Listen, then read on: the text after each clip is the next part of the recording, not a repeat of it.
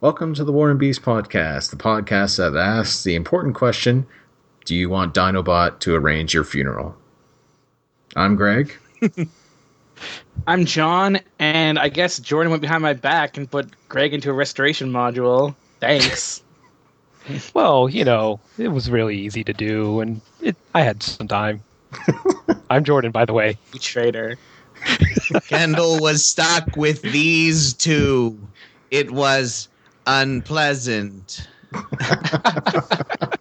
Did I see the line right? That's what Waspinator said, right? Actually, Scorponok said that. Yes, Waspinator said he was stuck with. Yeah, Waspinator complained too. He was stuck with Scorponok and tarantulas. Yeah, no, it's Megatron came out of the vat, and Scorponok said Megatron back was stuck with these two was bad or whatever. Like, it was Scorponok complaining to Megatron that he was stuck with them. Oh yeah, and apparently he lost his capabilities of using grammar. Yeah, yeah, I remember. I listened to these episodes. Remember? I think we're thinking of different options, different times. Because I was thinking of the episode before that. The Chain of Command is the episode I'm referring to. But right, no, whatever. I was referring to before that, the one before that. But we aren't on any of those episodes. We're on a new episode. Today we're reviewing episode 7, Fallen Comrades. Pretty good not episode. Everyone dying, like Kendall thought. Yep, that is what I thought. So there is pretty much no trivia for this episode. So what I did instead of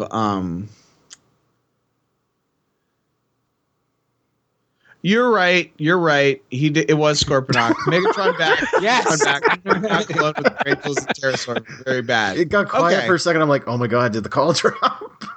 No. Okay, I apologize. I apologize. I was right. So, and there was, I guess I'll go back to I'll do it later. But there is the Japanese name for the episode is literally the only piece of trivia in IMDb, and I'm not on that page anymore. So I jumped down the Transformers Wiki rabbit hole. Oh, and decided decided to go over some terminology. And for you guys, these terms are probably as easy to understand as what an Salamiri is to me, or or the inner workings of a lightsaber, But sure. This is stuff that I just barely I understood based on concept, but feel like there might be other listeners who are fans of Beast Wars but don't really understand things. You're going to make me want to look up the inner workings of a lightsaber now. This is a crystal, and it focuses the energy. Yes. And stuff like that. Anyway, and an Salamiri is awesome. I hope that they show up. I wonder if they're going to show up in Rebels, since Thrawn's in Rebels now. Okay. The first term, this was what was I guess the top of the rabbit hole, was protoform, because they talk about in this episode maximal protoforms. Yes. Yeah. I was like, what is a protoform? So based on the Transformers Wiki, first of all, this episode of Beast Wars is the first time protoforms are mentioned, in all of Transformers. Yes. Basically they are mannequin-looking things, basic robots. It's the base. It's the first part of the Transformers life cycle. Let's see. They do not have a spark. Sex. Yeah, they do not have a spark, and and they also don't have alt form information necessary to transform. So I guess in order for Transformers to exist, there aren't Cybertronians that can't transform, according to how I interpret the Transformers Wiki. Yeah. But yeah, so basically, what's in that pod is a total blank slate, and it's not because it says that they not don't necessarily sure that it's entirely a blank slate, because I know later on this season we are actually going to have a blank protoform. Mm-hmm. So I'm not sure if, like in this particular instance in this episode, if it's an actual blank or if there might actually be a spark stored with it.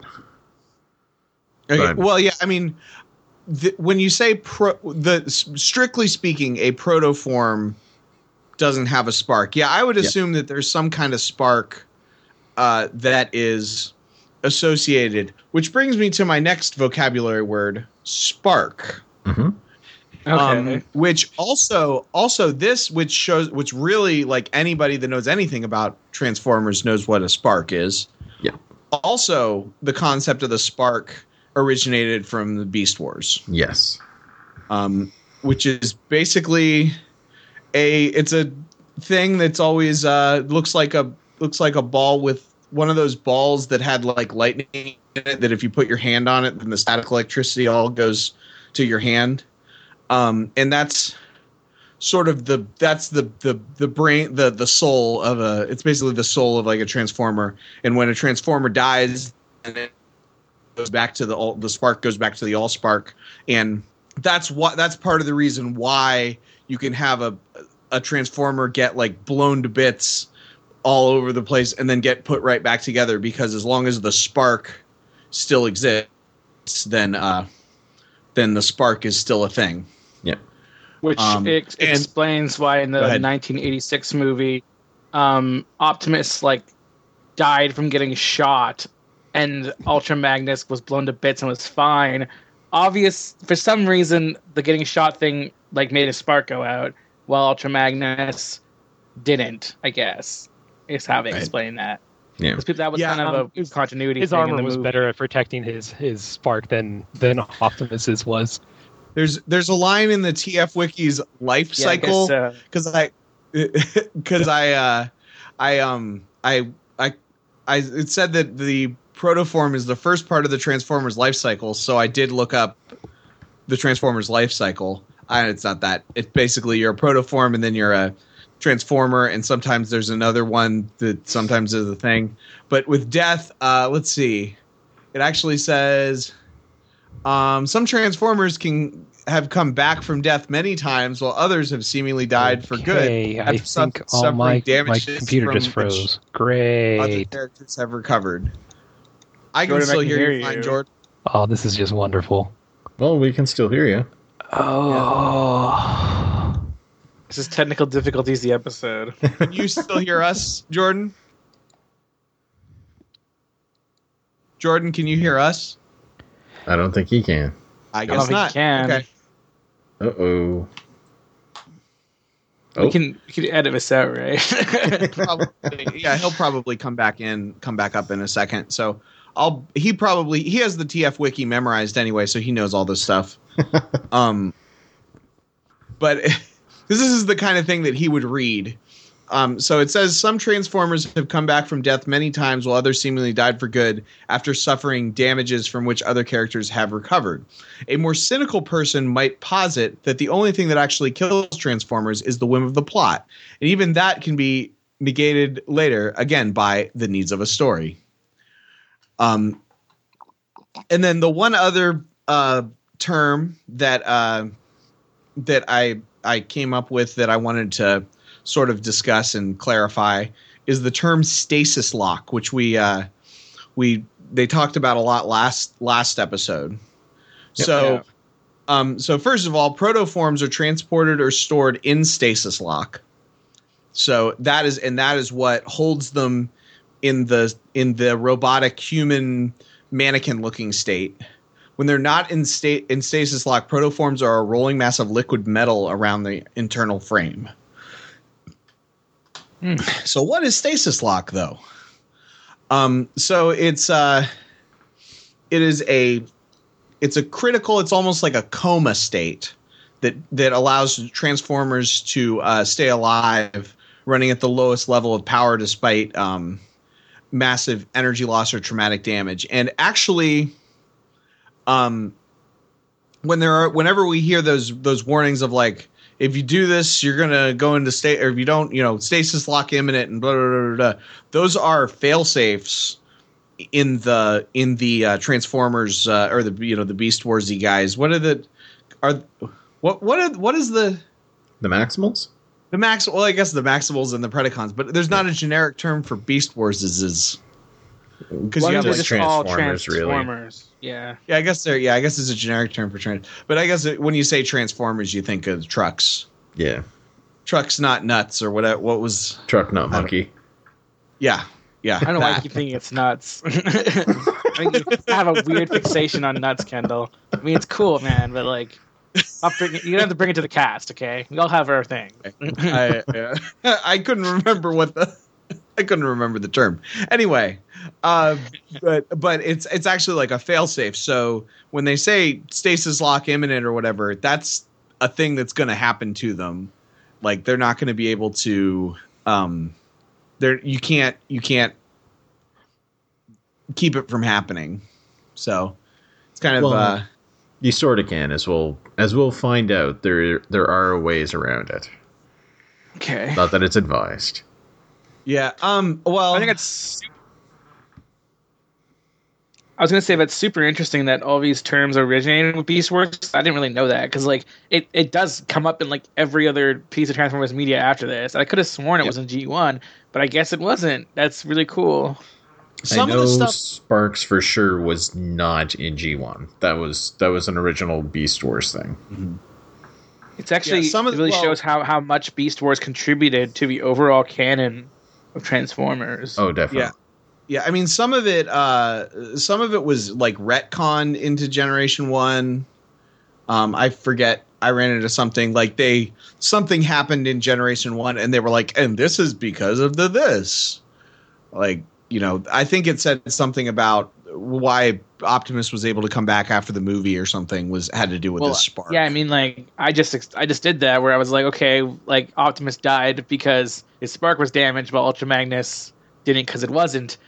I just retconned that. I doubt the writers were thinking about that.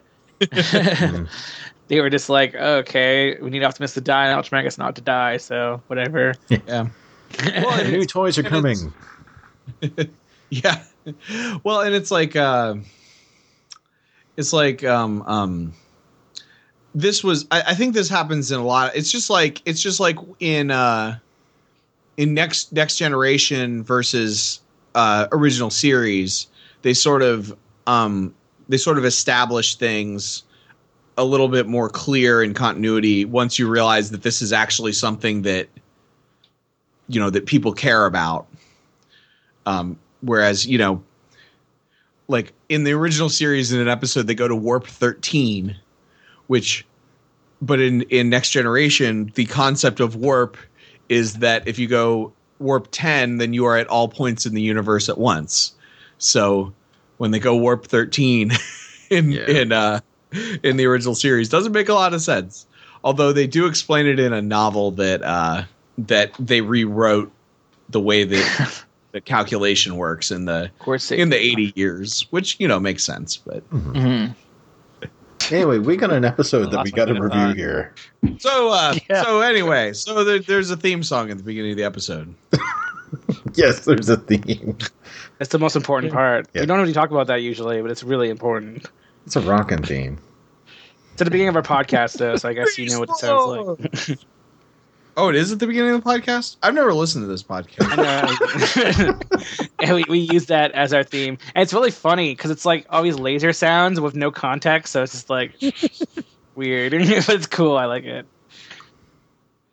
Yeah. So for anybody who's listening who, wants to go ahead and try their hand at making a theme song for us, hey, we're totally open for it. So I can write us a theme song. Yeah, do it. You're a musician. I offered to do it, and Greg was like, "No, don't do that.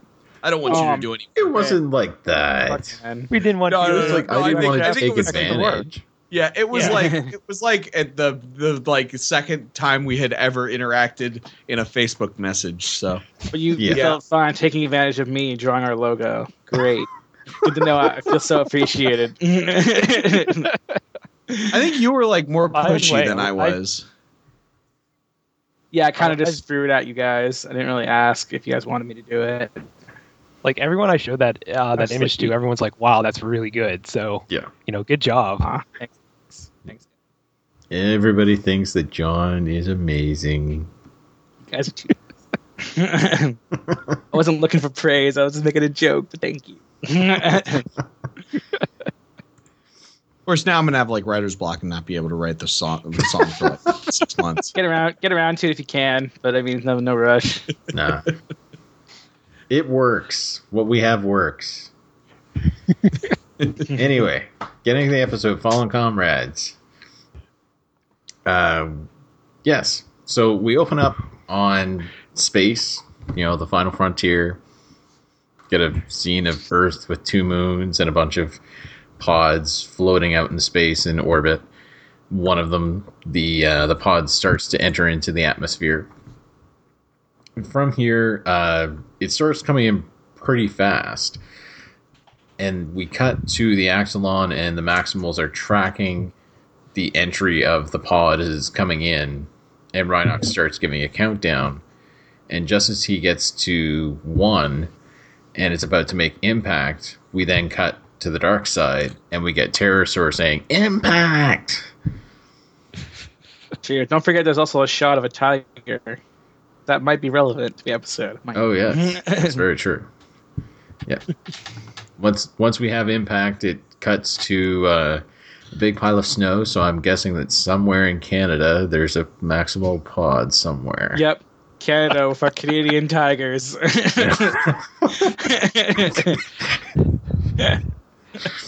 Actually, and things cut out for me. But did you mention any of the TF Wiki like trivia stuff or anything like that while you went down the rabbit hole, or was it just the various terms you went through? Oh, we went.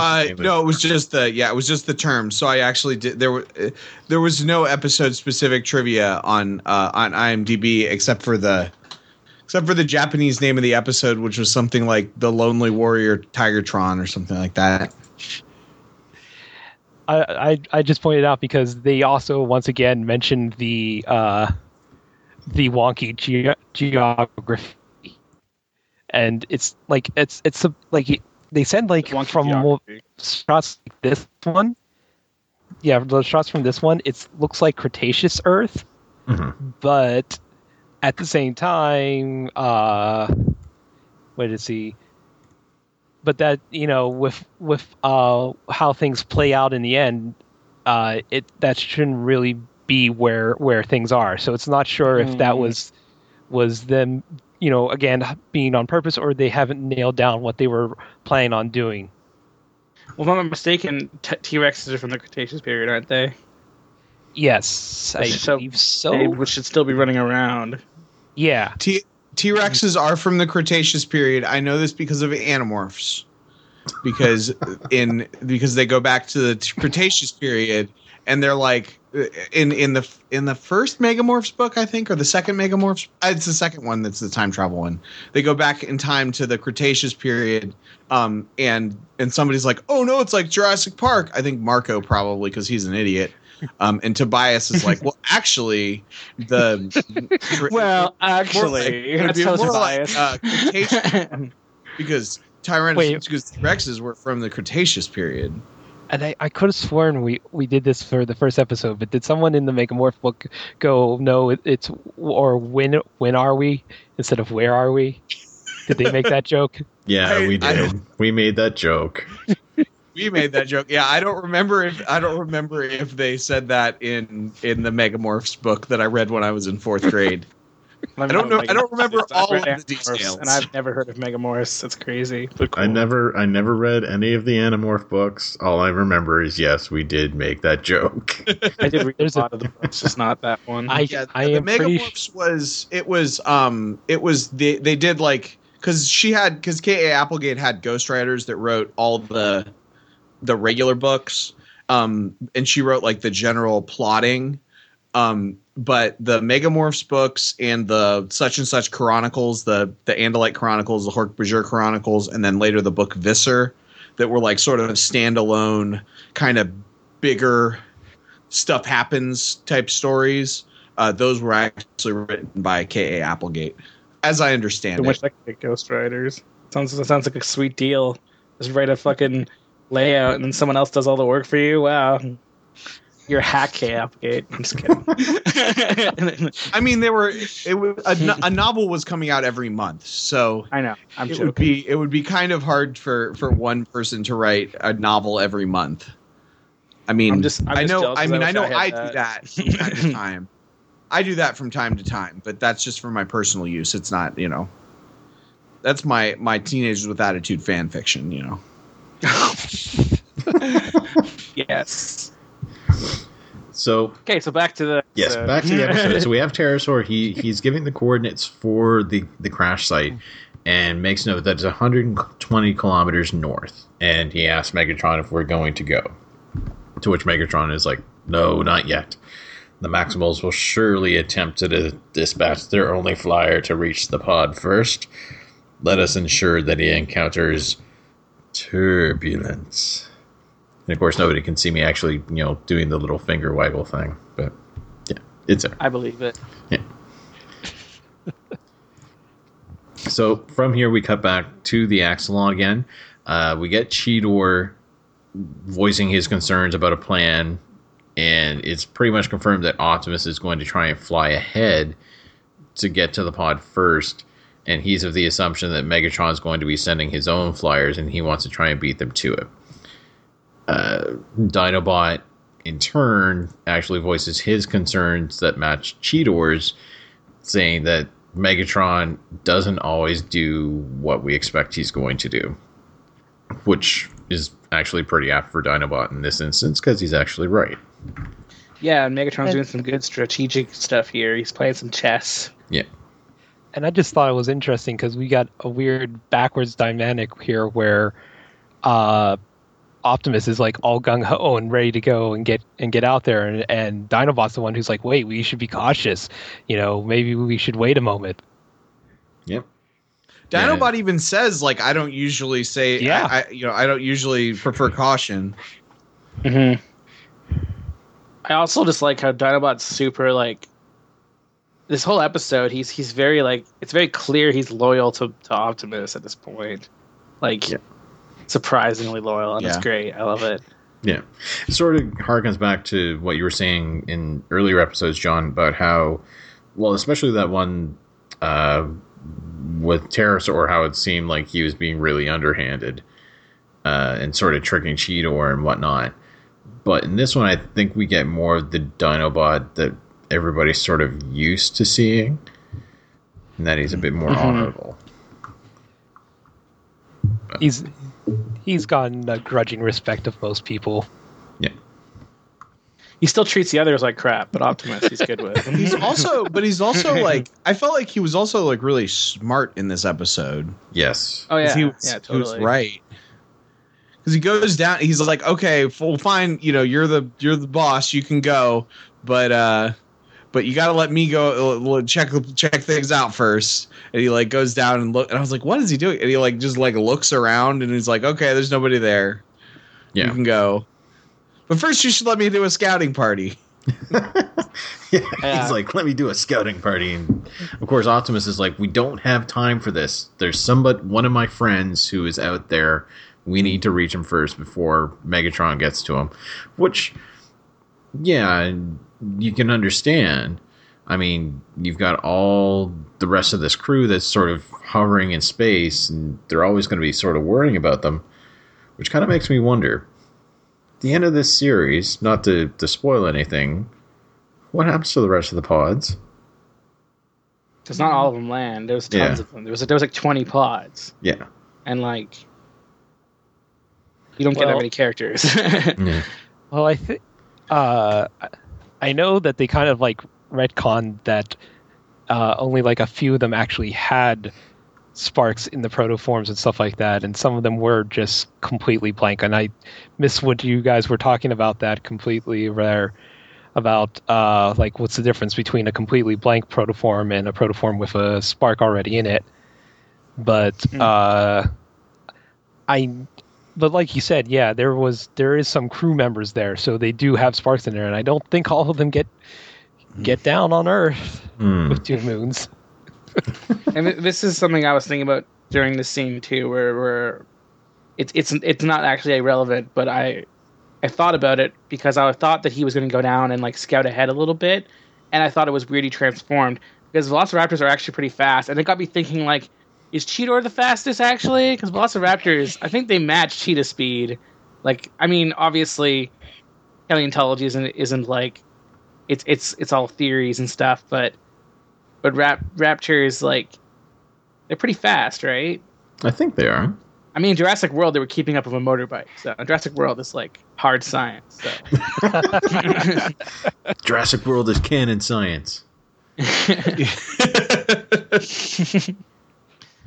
Was that on Teenagers with Attitude that somebody said canon in like, but it was like the real world? Yes. I don't remember what it was a reference to, but it was great.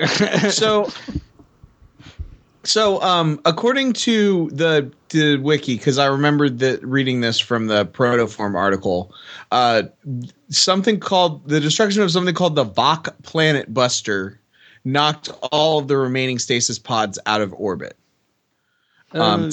Two were damaged on impact, reformatting the protoforms into fusors, and a third was found by the Maximals and contained a blank protoform with no spark, which is what they used to bring back Optimus Prime. Spoilers. Yeah, whatever. We won't remember by then. You can beat that in editing, right? And then, without the context, and like, you know, in 8 years when we actually get to that. Hey, we're not TWA here. There isn't that many seasons of Transformers Beast Wars. But I mean, it might take us that long if we keep like diverging from the synopsis. Hyperbole, but yeah, that's, I mean, the way that I read that, not based on actually having seen those episodes, when the Vok Planet Buster, whatever the heck that is, gets destroyed, it knocks all the remaining stasis pods out of orbit. And I would assume that only those 3 of the remaining pods get recovered. Yeah. Aw. So they lost a lot. And also there was a badly malfunctioning as transmutate. Ooh. Yes. I remember that episode as well. It was more than 3 pods that land, right? Because it's like there's Airazor, Black Arachnia, and Tigertron, sure, but then later on there's like Silverbolt and Silverbolt and Quick Strike, and Inferno, Tate, and Black Arachnia. Did you say Black Arachnia? Yeah, I did. Yeah. Okay. Yeah, and some others. I mean, there are a number of them that maybe Romulus might be one. Rampage. Because it says according to the 3H comics, when Primal Prime's team awoke Romulus was furious to discover that Optimus Primal had left him and the other Axelon protoforms behind on Earth. So maybe they did get the rest of them get left behind, is what happens. Yeah, it's, some of the comics I think tend to go into like what the other things happen, because Beast Wars kind of just sticks with this crew and what they run into. But like you said, there was like 20 pods and stuff like that, and then they leave and they kind of forgot about them. And I mean, there's a ton of toys that don't that don't get on the show, so it's obvious those are probably those guys. And like, yeah, that's certainly possible. So getting back to the episode at hand here, after Dinobot sort of alludes to the request of setting out a scouting patrol, Optimus sort of gets a bit uppity about it, and he's like, "I'm in command here. I'm going after this pod." Dinobot sort of makes the comment of, "Your emotion chips are overriding your caution circuits." I want to point out something real quick. Like, I don't want to go on a big tangent about it, but I like the detail that when Dinobot is scanning, his visor is like a Predacon visor. Yeah. Like, Yeah. we've seen that they're different from Maximal ones, and his is definitely a Predacon one. Yeah, it's almost like an infrared sort of deal that it looks like. Random gray squares for no reason. Yeah. At some point in this scene, when it becomes clear that basically Optimus pulls rank, it's like Dinobot like snaps to attention. Like he's like, no, I'm doing this, and Dinobot like snaps to attention. I really liked that. Oh, I thought Primal chest bumped him, like to push him back so they both could go on the thing. But I think it might have been a combination of the two. 'Cause Yeah. it's like stand aside. And so Dinobot sort of moves a little bit to give him room, and he gets onto the platform, and they both lower down. yeah, huh? That is a nice touch. Yeah. Yeah, so they exit out. Primal activates his jets. Primal jets. Yeah, Primal jets on. and he scorches Dinobot a little bit. So he turns around and starts to say, have a ground unit follow him. And he's about to say something else when all of a sudden he gets shot in the back.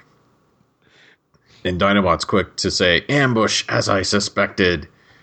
At least he didn't say "told you so." That would have totally been a rat trap thing. Yes. Yeah. Yeah. This scene is interesting because at first I thought Megatron was being smart. Like when he says, they're gonna, basically he tells him to intercept Optimus. Mm-hmm. Why didn't they intercept him when he was, a couple kilometers from the base? Because they know where the base is, they know where the pod is. They would assume he would take a straight line too. 'Cause he's a flyer. So they ought to be able to, Maybe they cut him didn't off. want to risk him taking a different path. Like maybe they, you'd think that he would fly a straight path, but would a Predacon do that if they knew they were being tailed? So would Optimus do that if he suspected an ambush? He didn't expect an ambush though, so. Well, And they didn't know that, I guess, but. Yeah, Megatron has to think of these things like 12 steps ahead. So I guess the thing is, if you thought I'm going to take it a step further as to why, based on everything, it would make more sense that Optimus would go straight. If it is a race, which Megatron thinks that Optimus thinks that it's a race, then you want to go as fast as you can. If it was, frankly, if he was going to take his time and take a zigzaggy route to get there, a roundabout way to get there, then he may as well just take a larger ground force and move as fast as he can in a direct line. Yeah. Well, the thing is, too, I'm not sure if you guys noticed, when they're talking about the distance, at the dark side, they say it's 120 kilometers north. Later on, towards the end of the episode, when Optimus is actually talking to, spoilers for anybody who hasn't seen the episode, talking to Tigatron, he mentions that their base is about 100 kilometers due south. So they actually have about a 20-kilometer jump start on the Predacons. Mm-hmm. So it just took them that long just to get up to their base. Yeah. I guess it just seems like they could have done something besides, we're going to stand right outside of your base, because it seemed kind of dumb that Dinobot just went down and kind of looked around and was like, okay, I don't see anything, but I guess that was Dinobot completely figured out what their plan was. A couple of guys are going to show up outside of our base and shoot you at some point. Like, it just, I don't know. It seemed a little wonky, which I actually don't have a problem with because Megatron is dumb.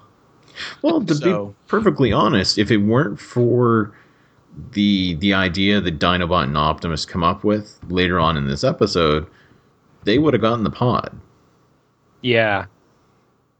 Yeah, So- yeah. I mean, I guess it mostly worked. It just seems like it was not a very good plan.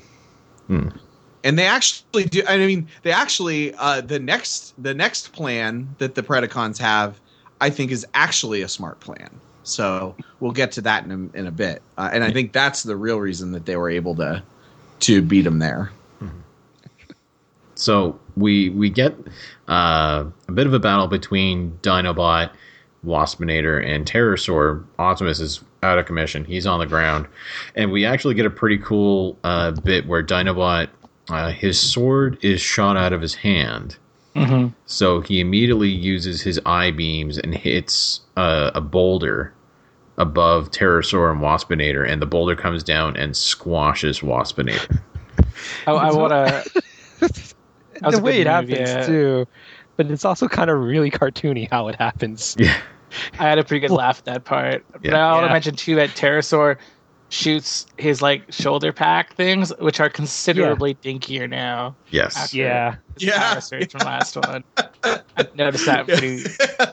I noticed that as well. Also, I decided on my death tally, I'm going to be a little more liberal so that I can make these numbers higher. Because I feel like if there's a situation where the character should have died, for example, Waspinator getting completely crushed by a gigantic boulder to the point that there is nothing of him showing, I think that counts as a death. And so therefore, retroactively, I'm also counting the chain gun of command scene as a Waspinator death. Which and I'm also counting this as an Optimus death. So currently we have on the dead tally, Megatron has died twice, Optimus has died twice, Waspinator has died twice. I also really like when the Rock hits Waspinator. Dinobot just like he does that motion where you like He's grab like, your fist and "Yes!" pull back. He's like, yeah, nailed it. Headshot. I saw that too, John. I love that part. He just gets so excited about it. Finally got to kill something. Oh wait, finally. Damn it. Yes, which is what happens here. Pterosaur just shoots the boulder, and we see that Waspinator is, he's experiencing buildup of energon. Apparently, when you take damage, you become more susceptible to it, I guess. Or his circuits are it's in just his shorting anyway. That could be It may be the two things may be combined. Yeah. So Pterosaur grabs Waspinator's hand and starts flying off. Dinobot is like, "Cowards, face me!" And he starts shooting indiscriminately in their direction. We cut then to Cheetor, who's outside now, One and of the best parts of the episode. he transforms, and he's like, "Optimus, oh man, can you hear me, Big Bot?" And yeah, this is probably the best part of the episode. We were talking about it before we started recording, and Dinobot is being very noble, and he's like, "I shall ensure that your funeral is a glorious one, as befits a warrior who died in battle." to which Optimus is almost like, "I'm not dead yet." Not dead yet. It's like He's like, It I'm reminds me done, of, like, afraid I'll in- have to pass. in TWA when they start noticing things about Tommy, and then the show just keeps reinforcing it. It's with us, like we're like notice that Dinobot writes people off super fast, and then the show just goes at it, reinforcing it over and over again. Because that's what happens here. Because Optimus is like, "I'll have to miss it," and Dinobot's like, "Are you certain? It would be a triumphant passage." I say sure, it would have been a really ballin' funeral. And see, this kind of puts a new spin on it. It's not so much as that he's always writing off people. He just wants to give a really good funeral, I could Be see there. it. Dinobot would be like in this big, like, sort of Episcopal robe, all getting really ready and preachy, and So Oh, man. here's what it must be, because it's so hard to kill anybody that's a Transformer. So like Dinobot must have had like one funeral that he went to on Cybertron, And that's such a problem, right? To not have as much funerals as you want. Like, really? Like, no. But he went to it and he was like, that is, that was really cool. I mean, he's a weird guy.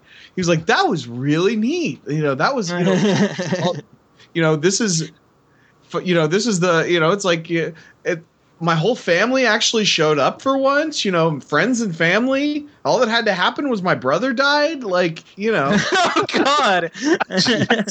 Why don't people have more funerals? Yeah, he's just like really excited. It was, you're right. It was neat. Like he got to have a robe and there were trumpets and a 21 gun Quasar salute. And so he's looking for any opportunity now. Oh my! Alternatively, maybe he fought in the Great War or something, and his group was very high casualty. He was like straight up on the front lines, and so just like every time he went out, like his whole squad got killed. Wait, maybe so suggesting his he's commander. a wrecker? Sorry, I could see that. There's this really like Suicide Squad like group that's been that circulates through both the G1 comics and earlier ones. It's a group of robots. The Wreckers. Wreckers. Yeah, and like I said, I could honestly see Dinobot being one of them. Oh yeah. Mm-hmm. Well, I was just thinking too, like maybe it's like, have you guys ever seen that like skit where it's a stormtrooper and he gets shot and then like in the leg and he's like fine and everyone's like, but our armor is designed that you die instantly. Like what the hell? Like doesn't make any sense. Like should we kill him? Like maybe Predacons are so quick to like write people off that like his like comrades in like a battle before, like they get shot in the leg and he'd be like, oh, let's get a medical attention, and his commander would be like, no, leave him alone, he's dead now, and then they continue on or something like that. Where it's just like Predacons are so quick to like write off people who die that like who are just slightly injured. If you haven't seen that YouTube video, do a search for it because it is. What were you saying, Jordan? Like it's called Injured Stormtrooper, and the people who did it like really did a good job. They got like some. I was saying they got some of the 501st to help them make that video with the injured stormtrooper, and it was and like there's even one part where it's like they didn't know what to do because he was just injured, not dead, and they never had an injured stormtrooper, and like one of them was like, do we need him? And I was like, no, we don't have the clearance for that. He's like, guys, I think I wasn't tagged. It didn't happen. I'm fine. Hey, is everybody else on your guys' end? Are the Skype connections coming through okay? Because on my end, I'm losing everybody really bad. Yeah, same here. Oh. As long as if it's good for one of us. Yeah, Greg's is the only one that matters. Yeah, I've been able to hear everybody. So okay, cool. I always assume that I'm in the worst because I have mediocre internet. I'm getting really bad today too, and I have no idea why because I usually get pretty good. But whatever. I bet you everyone's on the internet now because of the presidential debate. Yeah. Oh yeah, that could be. Yeah, everybody's looking up. Everybody's looking up Snopes.com, trying to figure out whether something, how math works. See, this is why everybody should vote Optimus Prime. I would vote for Optimus Prime. Write-in candidate. Election. Wait, actual Optimus Prime or the U.S. Is it Navy or Army? There's someone in the U.S. Military service that has their name legally changed to Optimus Prime.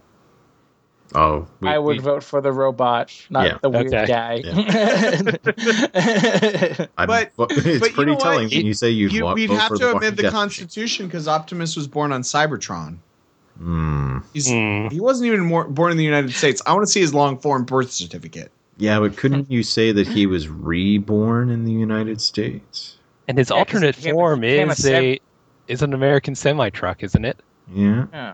That and he would have been there before it was even legally the United States. Oh, that's true.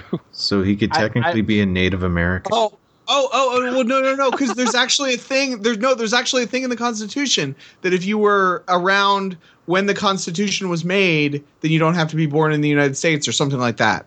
Yeah. Oh, there you go. Oh, there you go. See, So as long as it was present in the 13 original colonies in the 1700s, that is Really, fine. But kind of a random thing here, but I was at Walmart like yesterday, and I was looking at the toy section to see if there's any cool Transformers stuff, just because we've been doing this cast, and I don't want to get something like that. And they had a toy for Scorponok, which I guess is one of the newer series. Yeah, they tend to do like not only that, but there's like a bunch of lines that have been reimagining them too. Like which is kind of neat. Like I've seen. I think there was like an arc in like Transformers Prime where the Predacons showed up, and it was called like Beast Hunters.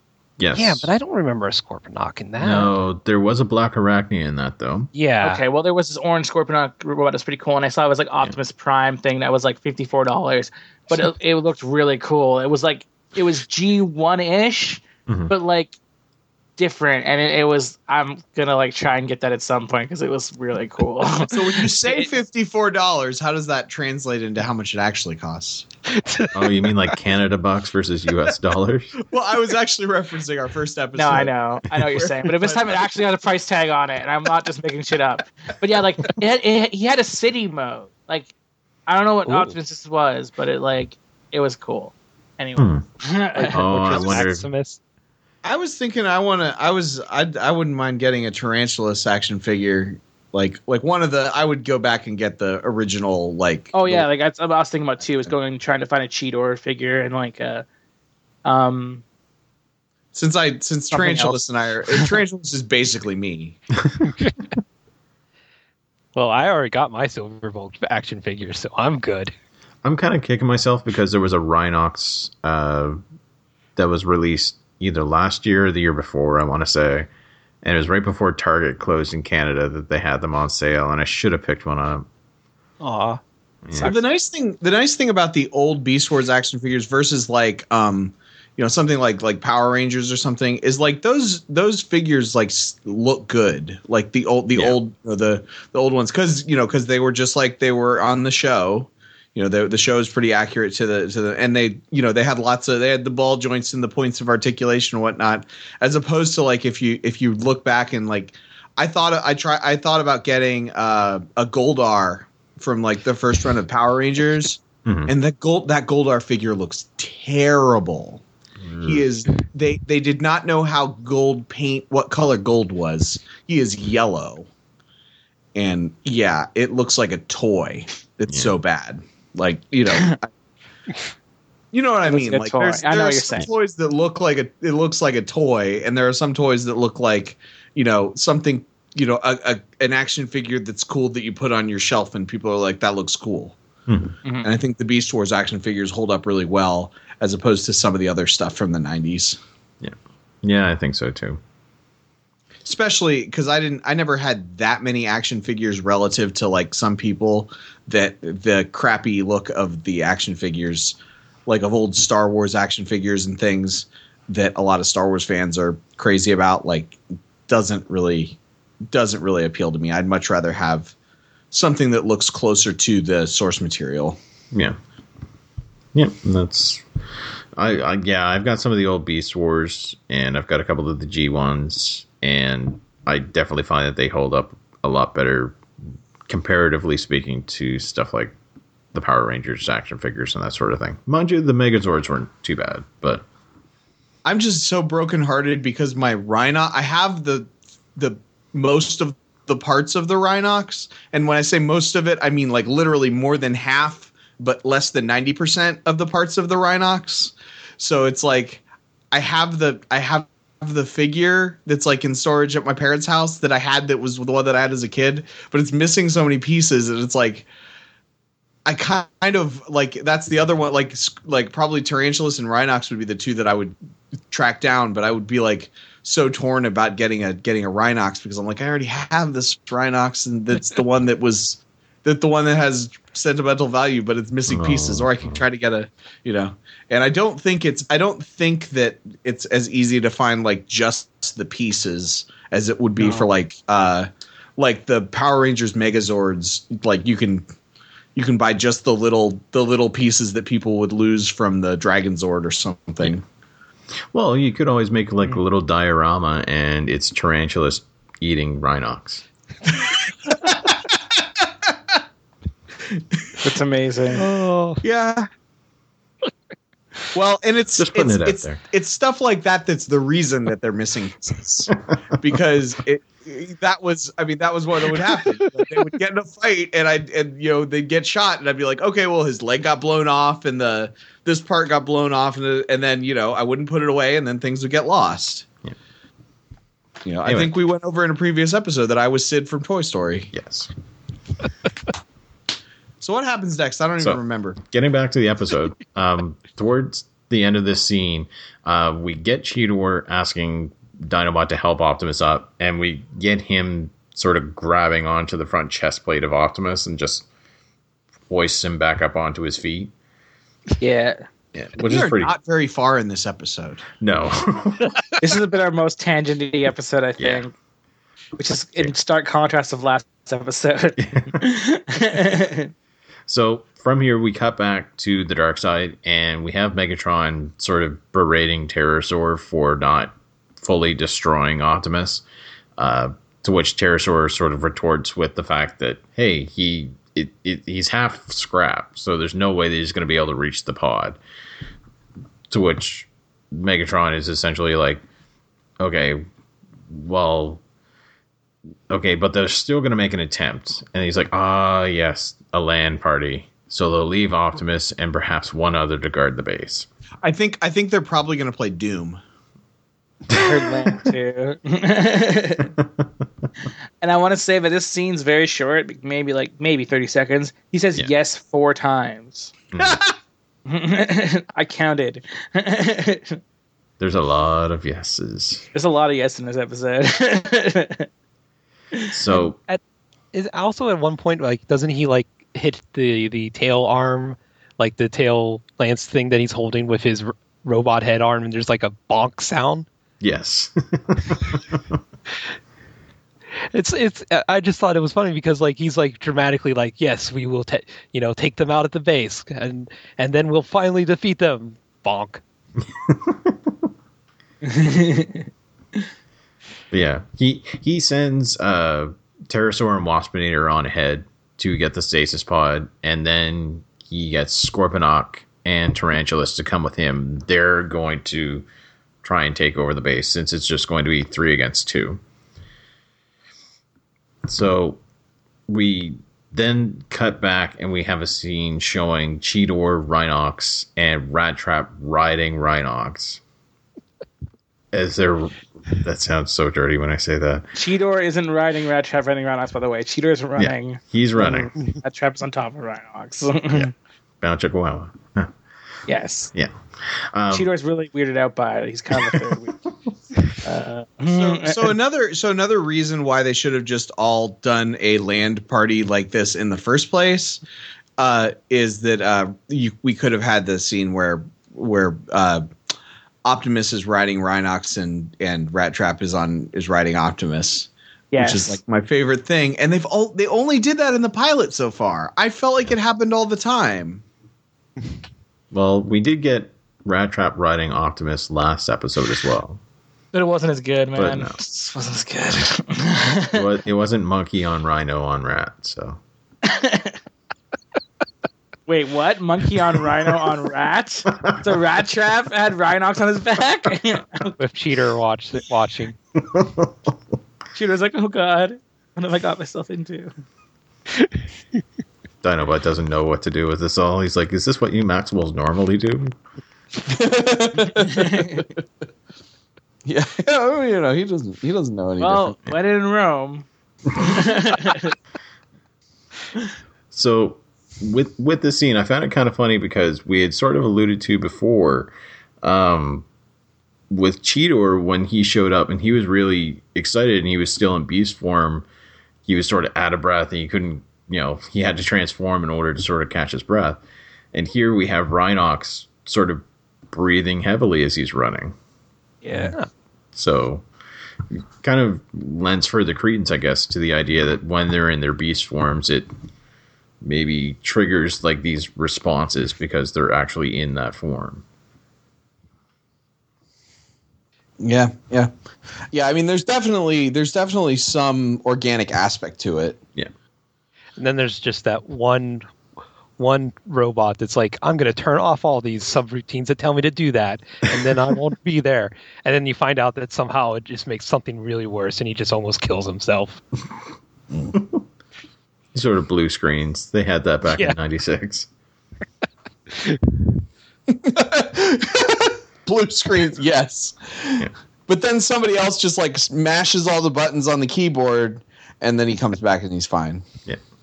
Well, there's something in a later episode that details what happens if you go to Beast. So maybe if you go to Robot, it's not good either. Yeah. Well, that's certainly possible.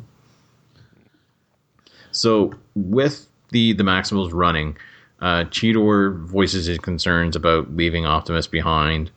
Rat Trap sort of piped up that especially leaving him behind with Dinobot, to which Rhinox is like, well, Dinobot's weapons were damaged and he needs to repair as well. So this is the only option that we had. So they're running. And Rhinox also mentions as well that time's sort of the essence, because if the pod's been cracked in the crash, then the protoform robot inside is exposed to the planet's energon fields. Which is funny because then we cut to a scene showing the pod, and we get a little glimpse of the sort of like the door or the latch, I guess, for the pod lifting up, and we see this robotic arm coming up, but then it immediately starts to short out, and then the door slams shut, and that's when we would have cut the commercial. So obviously it was damaged somewhat, since, you know, we're seeing him feeling the effects of the energon fields and able to open up that door. So this is the first stasis pod that we've seen that crashes from orbit to. You think these stasis pods were designed to be able to enter the atmosphere from orbit? I think at some point it's alluded to that some of them are actually able to land properly. I'm not sure if it was alluded to with Black Arachnia when she landed, or if it was a different pod, but I seem to recall at one point they do mention that a pod actually lands and it had, like, you know, jets that were able to allow it to control its descent. Because I think they convert one of them into like a small craft. Yeah. Or something as well. Or parts from it. So I guess maybe like they are something that can go from outer space to the atmosphere and back, I guess, for certain reasons. Like maybe the idea was the ship was going to be in orbit around whatever planet they were surveying, and they would send the stasis people down and back that way. Yeah. Or maybe even like the idea was, because there's a decent number of the stuff, maybe they were just going to fly by a planet and shoot off a couple, and then fly by the next planet and shoot off a couple, kind of, and shuttle between the various surveyed planets. I mean, yeah. Oh, that could certainly be possible. Yeah, because that would kind of explain why there's all these blank slate protoforms that may or may not have sparks. Sort of in versus the minimal crew, minimal as opposed to maximal.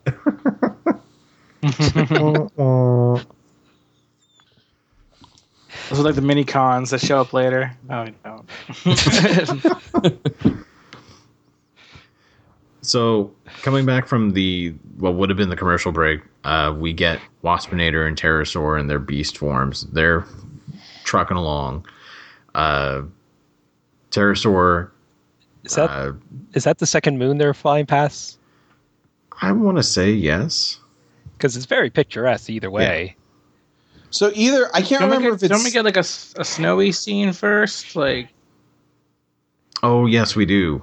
That's right. And it's weird because it only lasts for like 2 shots, and then like it's Maximo's running in snow, Pterosaur's Predacon's flying in snow, and then the next shot is Maximo's running with no snow. Yeah. So it's really They didn't short. have time. Well, they're going. They're traveling Sorry. 100 kilometers.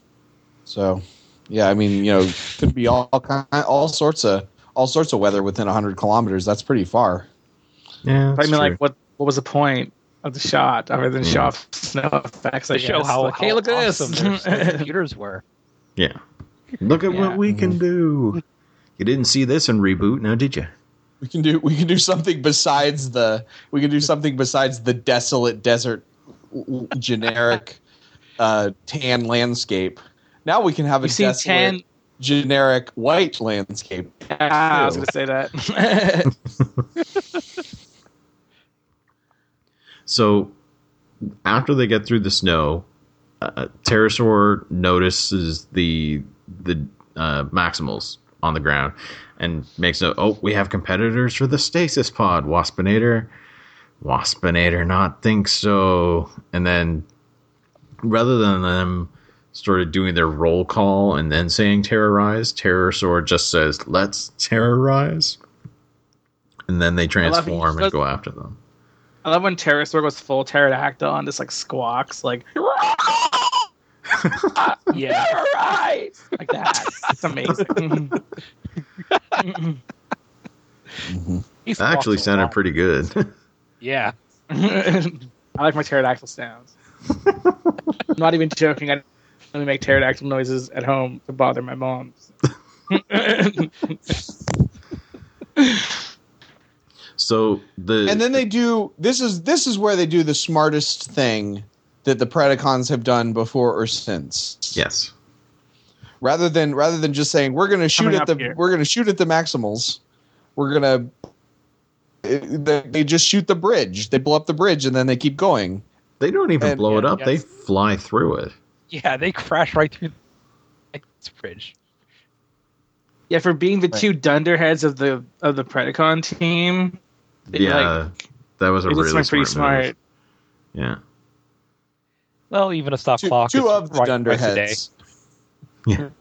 I love Rhinox's reaction true. after Scorponok's it happens, smart too. He's like, that was some cold Just slag. shrugs.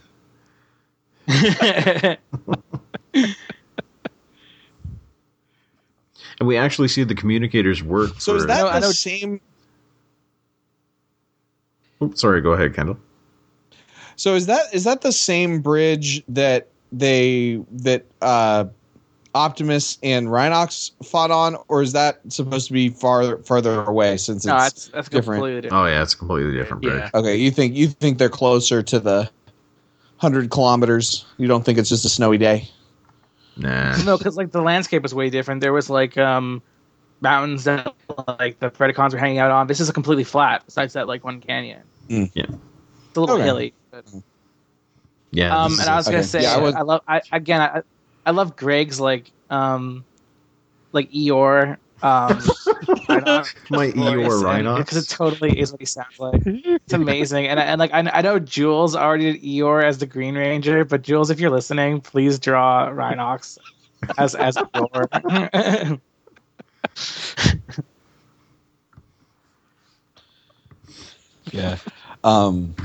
Yeah. But yeah, that just to me, I love it when people are not dumb in the show. Yeah. It doesn't happen very often. I mean, not that they're dumb, but like when there's actually something that they do that, that tactically makes sense. Yeah. And it really does in this instance, because now they're going to have to go the long way around. So, like, there's no Cheetor jumping over the chasm or anything like that. Rat Trap resigns himself that, yeah, they're going to beat us. So he radios back. So obviously Rhinox has been working on the communication more because, you know, they're a pretty fair distance, I would surmise, More from than the base. 100 meters. Oh, definitely, I would say. Although to be honest, they do a smart thing here where it's like, oh, we have to go around the long way, but then distance doesn't matter at all when later Megatron comes like to the pod almost immediately after leaving the Maximal base.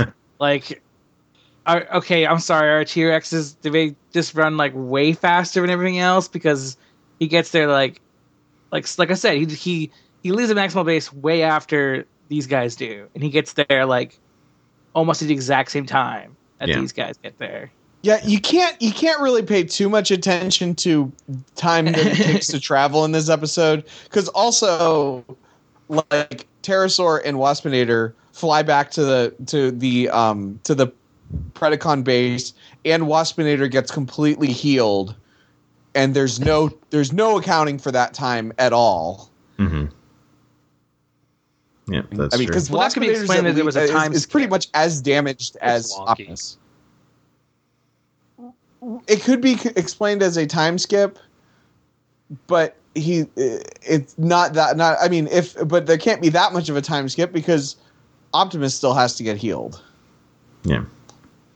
I mean that's sort of like I feel like I'm not saying that it's total that if that was in a vacuum the only thing, then yeah. Well, I think also, the discrepancy there is can't less the time, and it's more like, why is Waspinator take less time to heal when he was damaged, arguably more than Optimus, but whatever. Do you think that but also they have to go 20 kilometers south to get to the base. Yeah. Do you have to wonder maybe if the Predacons like healing pools maybe work faster than what the maximal CR chamber does? Oh, because they're in pain. The Predacons when we saw the Predacons get healed, weren't they like screaming in agony when they were getting healed? Yeah, they were. As They don't opposed care to for sleeping. comfort. Yeah. Yeah, so that could be. Or Waspinator's really good at getting healed. That's why He could be it because he's so used to like getting blown up. He's just He's Wolverine. back together. Or because like you could. I guess it's arguable who got damaged more because Waspinator got crushed, but none of his like outer structure looked like cracked or anything. While Optimus straight up had like an open gaping wound in his chest. So who knows? Yeah. It's kind of hard to really tell there. Yeah, especially with the variable effectiveness of their guns. Yeah. Because sometimes the guns do lots of damage and sometimes they do no damage. Well, I mean, Pterosaur was like his blaster like shattered a giant boulder into like tiny little pieces, but it's not that strong when it shoots another guy. Like I don't know. Yeah. But yeah. Well, and never ever shoot Megatron because he'll just shrug it off pretty much unless you have a crazy souped up Energon powered big gun. Mm-hmm. Or your Tigertron. Yeah. Or your Tigertron. Yeah. So I have some stuff to say about that too, which we can get to later. We're getting ahead. Yeah. So yeah, we get Rat Trap radios into the base, and we get a little bit of a play between Dinobot and Rat Trap here when he answers the radio call, and he's like, "Speak, vermin." Like I said, he's still a dick to everyone else. Yeah. So they have a bit of a back and forth where Rat Trap explains that the Predacons scrapped the bridge, no way to cross, so they have to take the scenic route. And he's like, "There's not a snowball's chance of beating them now." To which Dinobot's like, "No excuses, you pathetic rodent. Keep moving." And Rat Trap, he gets cut off, but you can hear him say, "You can just kick my pink hairless," and then it cuts off. Command module. Yes. Or exhaust port, depending. Exhaust port, yeah. So Dinobot sort of abruptly ends the call with Rat Trap, and he sort of sits there thinking for a minute, and then It's all ponderous raptor. Yeah. I know, like that scene makes me think of that Velociraptor meme. Velociraptor? Yeah, Yeah. totally. Yeah. Like, was it around then? Like, did they do that on purpose? I don't think not it around was. that. No. I don't think memes existed in 1995. Yes, well, I mean, 96. memes existed, but not internet memes as we know them. 'Cause Yeah. No, Disney. I thought Rickrolling was still a thing around, like, in the late 90s, like, really No. late 90s. Really? I think. I Maybe don't like think the start of so. YouTube.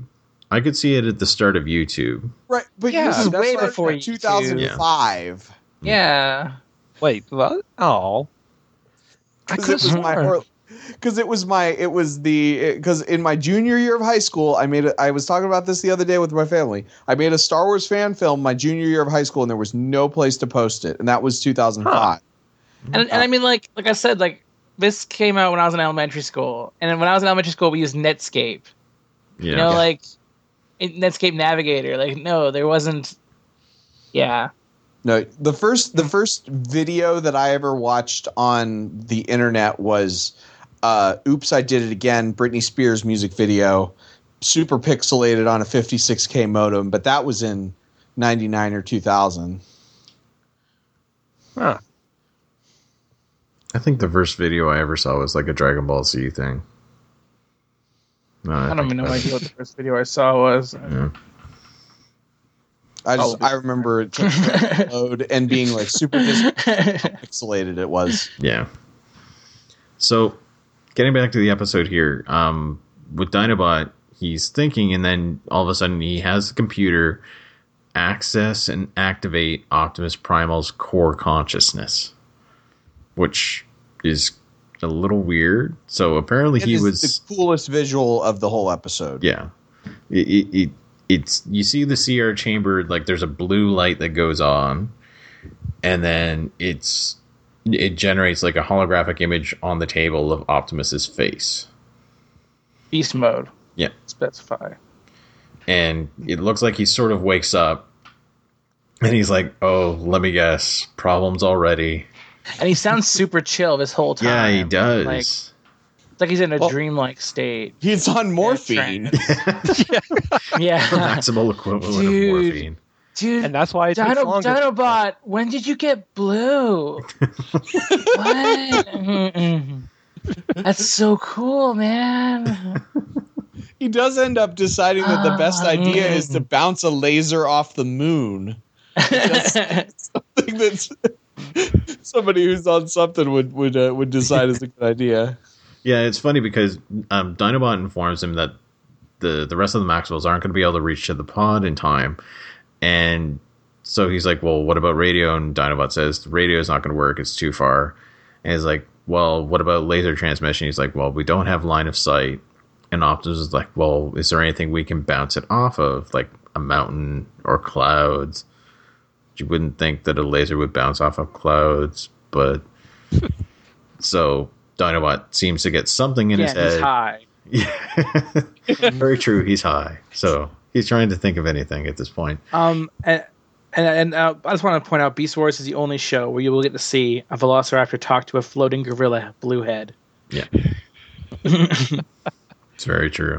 That should be the episode screenshot. Blue gorilla head. I used the words in weird order there. Yeah, that and that. Yeah, I think that the way that Optimus looks in that is so cool. And like when it does the, what do you call it when it's the lines? Like when it's loading, and it's like. Oh yeah, it does the Windows startup sound. Does it? That wasn't what I was going. That wasn't what I was. Well, no. But he was talking about the wireframe. Yeah, the white. Yeah. Oh, yeah. But when he boots him up, boots it up in there, there's literally a startup sound. I'm gonna have to go back and check that out later then. It's not the exact Windows thing, but it definitely was reminiscent of it, and it was kind of fun to me. Now, but was it like a modern Windows sound or like a Windows 95 sound? Because the Windows 95 and the Windows 3.1 sounds were much less like, oh, they were like, it was like dot dot or something. I don't remember. It was like a fanfare kind of startup sound. Oh, okay. It was like duh, and then it showed the wireframe. So probably what that means is that like Windows XP stole the idea from Beast Wars. Because I don't think that like I said, like the Windows 95 or the Windows 3.1 startup sounds were much less like that. They were more like a well, the 3.1 one like didn't even use the speakers. It was like sorry, edited that out. My yawn. That was really rude. So anyway, the coolest scene and in the show. I think that's the coolest scene in the episode. And then what? Dinobot goes to adjust the satellite dish on the roof. Right? Is the next scene? Yes. Maybe stuff happens. I don't know. Yeah. The next scene is Dinobot adjusting the dish, and from here. No, it's Megatron outside. Oh wait, yes, yeah. Megatron appears from behind a rock, and he sort of, with his really tiny arms, signals to Scorponok and Tarantulas to go around. It's kind of funny. Yeah, it's so Go funny. like, Vestigial arms, like he's like fan out, like he's doing that kind of emotion, but with tiny T-Rex limbs, and it's super hilarious looking. Yeah, I just watched it. It's so funny. T-Rex arms. I gotta say, T-Rex arms are dumb. Like They're the best. Like- There's so like- much comedy comes from T-Rex arms. Like the whole I don't know if you guys have seen that meme, but it's like whenever you feel sad, just try to imagine a T-Rex trying to make a bed, or like the more like dirty one where it's like whenever you feel sad, just try to imagine a T-Rex masturbating or trying to masturbate. Have you seen any of the Tumblr artist representations of T-Rex birds as just giant fat birds? It's like absolutely hilarious because like they just have these like little folded wings and just like it's like a giant fat sparrow, and it's hilarious looking. Oh, that almost sounds so sad. And then there's yeah, that but it's line. T-Rex, and T-Rexes are monsters. There's that they line that hit They Mindy eat the Sex- lawyers in the bathrooms. Yeah, dinosaur laser fight. The whole cause of a laser fight is that Tyrannosaurus then got pissed because his tiny wrist caused his I-5 to miss, and he was like, "Fuck this." So. All right, I've managed to do a screen capture for the episode of Dinobot and Optimus while we've been talking. Cool. Screen capture for the episode. So You hear that? We do our post-production during production. yes. It's one way to do it. Yep. So we get Megatron coming out into the scene as Dinobot's working on like some sort of a satellite dish, from what we can see. And he's like, Dinobot left alone with the base. And he starts trying to convince Dinobot, I guess you could say, saying, you were a Predacon once. Turn over the base to me. The Beast Wars will be over, and you will be my second command as we rule the galaxy. All the while gesticulating with his vestigial arms. As father and son, maybe? Almost. Yes. Very similar. And at the very end, he says, what do you say? And we get a pretty cool scene where Dinobot, because he's already transformed at this point, Dinobot sort of looks down, then back up, and then responds with, eat slag. He chuckles a bit too, Yeah. And then he zaps him with his laser eyes. which, as Kendall alluded to, do very little. Yeah. Yeah. They straight up like, he like doesn't even flinch. Yeah. So do you guys think if Dinobot had switched back at this point that Megatron would have been good on his word? Oh, God, no. First opportunity, he would have had him shot Yeah. again with a missile. Yeah, no, he would have. So I kind of agree. Like that definitely would be a viable thing, except that in the previous episode, one of the other dinosaur shaped robots shot him to pieces, and but is still on the team. That's true. So, and you know, He didn't go maximal though. He betrayed him as a Predacon. He stayed a Predacon. okay. Yeah, and So it's he specifically attacked Megatron just to assert dominance. Here, he's Dinobot's actively trying to work against everything they're doing. So what you're saying is that it was like that's morally it's like a moral thing. Like Predacon? Dinobot has become a heretic, whereas whereas like Pterosaur, it was like he did what Predacons do. Yeah. Yeah. Okay. That I mean, he sort of followed the yeah. Okay, that totally makes sense. If it's since it's like a racism thing. And racism makes sense. Doesn't. So after Megatron gets zapped, he immediately orders Scorponok and Tarantulas, who have sort of snuck in and flanked Dinobot. He orders them to vaporize him, as he says. And they both shoot him in the back, and he goes flying off the Axelon to the ground. And so Megatron's like, finish him. And just as they shoot, he manages to roll out of the way back onto the elevator lift and activates the defenses for the ship. The And auto guns. Yeah, the auto guns. And it's a pretty cool scene because you get this sort of Yeah. Tarantulas and Scorponok are on the roof of the ship. You see it's this the best. compartment This is the open second up best scene in the slowly. movie. I mean, episode. What the fuck? This is a good episode It was. because there have been 3 moments in this episode that I thought were excellent. Yeah. It's such a This good part's scene so too. good. Like they're It's just so looking, good. they're just looking at where Dinobot was, and then you hear this sound of a door opening, and right behind them you can see like the cover opening, and then it just goes from a pan to the guns in the thing just trained on them as they stare them down. And then Tarantulas takes a little sidestep and it's blasted. It was hilarious. Kind of just staring at it at first, and he's like there's testing the waters. yeah, it's just like this tense moment where like, dude, should we move? It's both brief and extend. Like it's really good. It's like it's long enough that it's like they're kind of awkwardly looking at it, but it doesn't take forever for him to move either. It's a really good like. Yeah. Mm-hmm. And then So- we get Scorponok starts nervously clacking. Yeah. So Yeah, what it's cheap, like, percentage of the in between episode time do you think each of the factions are just putting more guns on their bases? Because there was the one episode when like Scorponok found a gun and he took it back to the Predacon base. Oh, the Mega Cannon.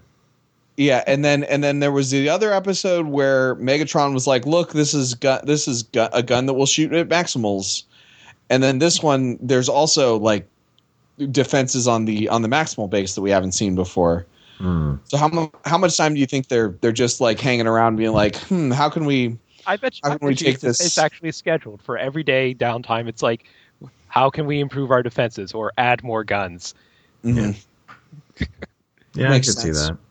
And I think it's kind of interesting to note that the autoguns on the Maximal ships seem to be designed to shoot anything that moves, Yeah. as opposed to like like you mentioned in that previous episode where they made the gun track and destroy Maximal signals. These things are just shooting at anything that moves, and like later on, like when we get to it, like Prime. Goes flying to reinforce people. He actually has to tell the autoguns to stand down for a moment, which I guess implies that since he's going to be moving past them, he's going to get shot at if he You're doesn't. do right. that. I was gonna say that I think that they just like they're Maximal guns, so they give them a chance to like surrender as long as they don't move.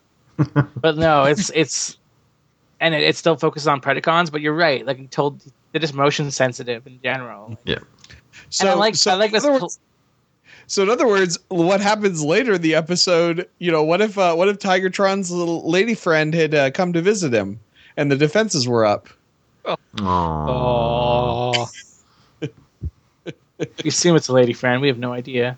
But I was going to say this scene here where Scorponok is trying so hard to stay still and he just can't. Like I think that explains his clacking that he does. He's just like he can't stay still. That's just his thing, right? Like he just he is always having to move, and this is the hardest thing in the world for him. Yeah, because they both get blasted off, and they get shot pretty far off the ship. And then all of the guns, it turns out that there's like, what was there, like half a dozen sets of guns? Yeah, there's at least 3 sets that Yeah. it looks like. And they all start Rhinox shooting at doesn't have anything Megatron. better to do. Yeah. Yeah. Like, they just start going off on Megatron. And he's like, "Argh!" He's like, retreat. Back to the pod. I like to think that after Optimus left the base later, right after the 30 seconds kicked in, like a bird's flying by and just gets face Yep. Or maybe Maybe another no, it wouldn't eagle. make any sense. I was gonna say maybe it only works on like inorganic material, but then they could just sneak up a beast mode and it would Yeah. bad. Yeah. It's everything. Well, maybe it can tell the difference between an animal and a robot. That's Animal. possible, yeah. Possibly. Yeah, I mean that could. Also, when I was saying earlier, I meant Tigertron's lady friend, like that he meets later, because obviously the other tiger in this episode has to be male because it's the same. Because it's the same. Like the way that I read the situation, every time it's always the same character model when it shows the thing that was scanned that they turned into their beast mode. Mhm. It's the same character model, so it's the same thing. So especially if Airazor is a female and Black Arachne is going to be female, and so it was those were ladies. That was a lady spider and a ladybird. I think, I don't know, because assumedly I don't the think so. Just doesn't because have- like there's. Well, how does it explain RC? what's that? And like RC is a transformer that's a car that's like a girl. And later on a motorbike in other series. And there's lots of female transformers. the Well, yeah, but they're not They're- scanning the They're scanning cars, and they're cars not don't have gender. something that has a gender. So, but you're saying that protoforms are genderless, and the only reason they have a gender is because they scan the robot that has the gender. And I'm saying it doesn't explain when it's like why. Why would it be when they scan a car? Like, are there girl cars? I mean, like, I guess they don't necessarily have to have a gender. It could be non-binary, but you're thinking that the Spark has a gender inherently. no, I don't know. I'm just saying that what you're saying doesn't explain like It doesn't work for outside of Beast Wars. Well, I don't care. I only like Beast Wars. Okay, you guys need to turn your attention to the comic that Jordan just linked. Oh my god, what is It's- this? It was by the same person that did the Chain of Command comic I posted on the Facebook group, by the way. Does he do one for like every episode? No, but he's done like a couple of them, and he's done more than just Beast Wars. Like there's a couple for Generation 1 Transformers too. Okay. Oh my god, that Tiger just winking like, "Hey, big boy." That's amazing. And Tigertron's just like, "Yeah." So to describe to the listener what was just linked, it is an upcoming scene where Tigertron is talking to Optimus, and Optimus is like, "Good to have another Maximal," and Tigertron's like, yeah, I'm not going to because identity circuits and stuff." And the other tiger like winks at him like they're gonna do the bound chicka wow wow. She's not just winking; she's also presenting herself and wagging her tail. But he's like, "But you may count on my loyalty." And he's got like this weird face. He's got fuck me eyes, And Optimus is just like, Yeah, or maybe fuck you eyes. completely weirded out. We'll make sure that we link that on the Facebook group. Yes. So that's pretty good. So from here, picking up the scene, Dinobot is back in the ship, and he looks pretty damaged. And you can hear it in his voice, too. He's like, it's in position. So we get big, floaty, blue Optimus head instructing the computer to broadcast instructions. And we see this laser beam shoot out from the satellite dish, literally bounces off the moon, and beams into the pod. So Dinobot was pretty precise with his placement there. Mm-hmm. He was good at geography. He's good at geometry. Yeah, that would explain too why he was able to knock over the boulder and take out Waspinator. Oh yeah. Maybe they're all like really good at because they are actually, in spite of the fact that they can't hit each other very well, they are like really good at shooting rocks. Yeah. Like all the because like when Pterosaur and Waspinator shoot the bridge, and they like shoot exactly at points in a bridge and to weaken it just enough that they can push it, and then it'll completely collapse. It's like they're it's like they're robots or something. Yeah. Weird. So we get a scene now. It cuts to Cheetor, Rhinox, and Rat Trap again, and they see this laser beam shooting off the moon. And Cheetor's like, wow, what the shortened circuits is going on? And so I'm forgetting, is it Rat Trap or Rhinox who's like, whatever it is, it's too little too late? Cheetor. Oh, that is Cheetor? Oh, so it must have been Rat Trap who was like, what in the shortened circuits is going on? Yep. And sure zooms in on the bad guys and yeah. And then these tigers act like wolves and start like howling at the moon. Yeah. It's really weird. And there are two tigers now. Yeah. And I want to point something out here that like bothered me. And like Zyoger does this too, actually, where it's like white tigers are Arctic animals.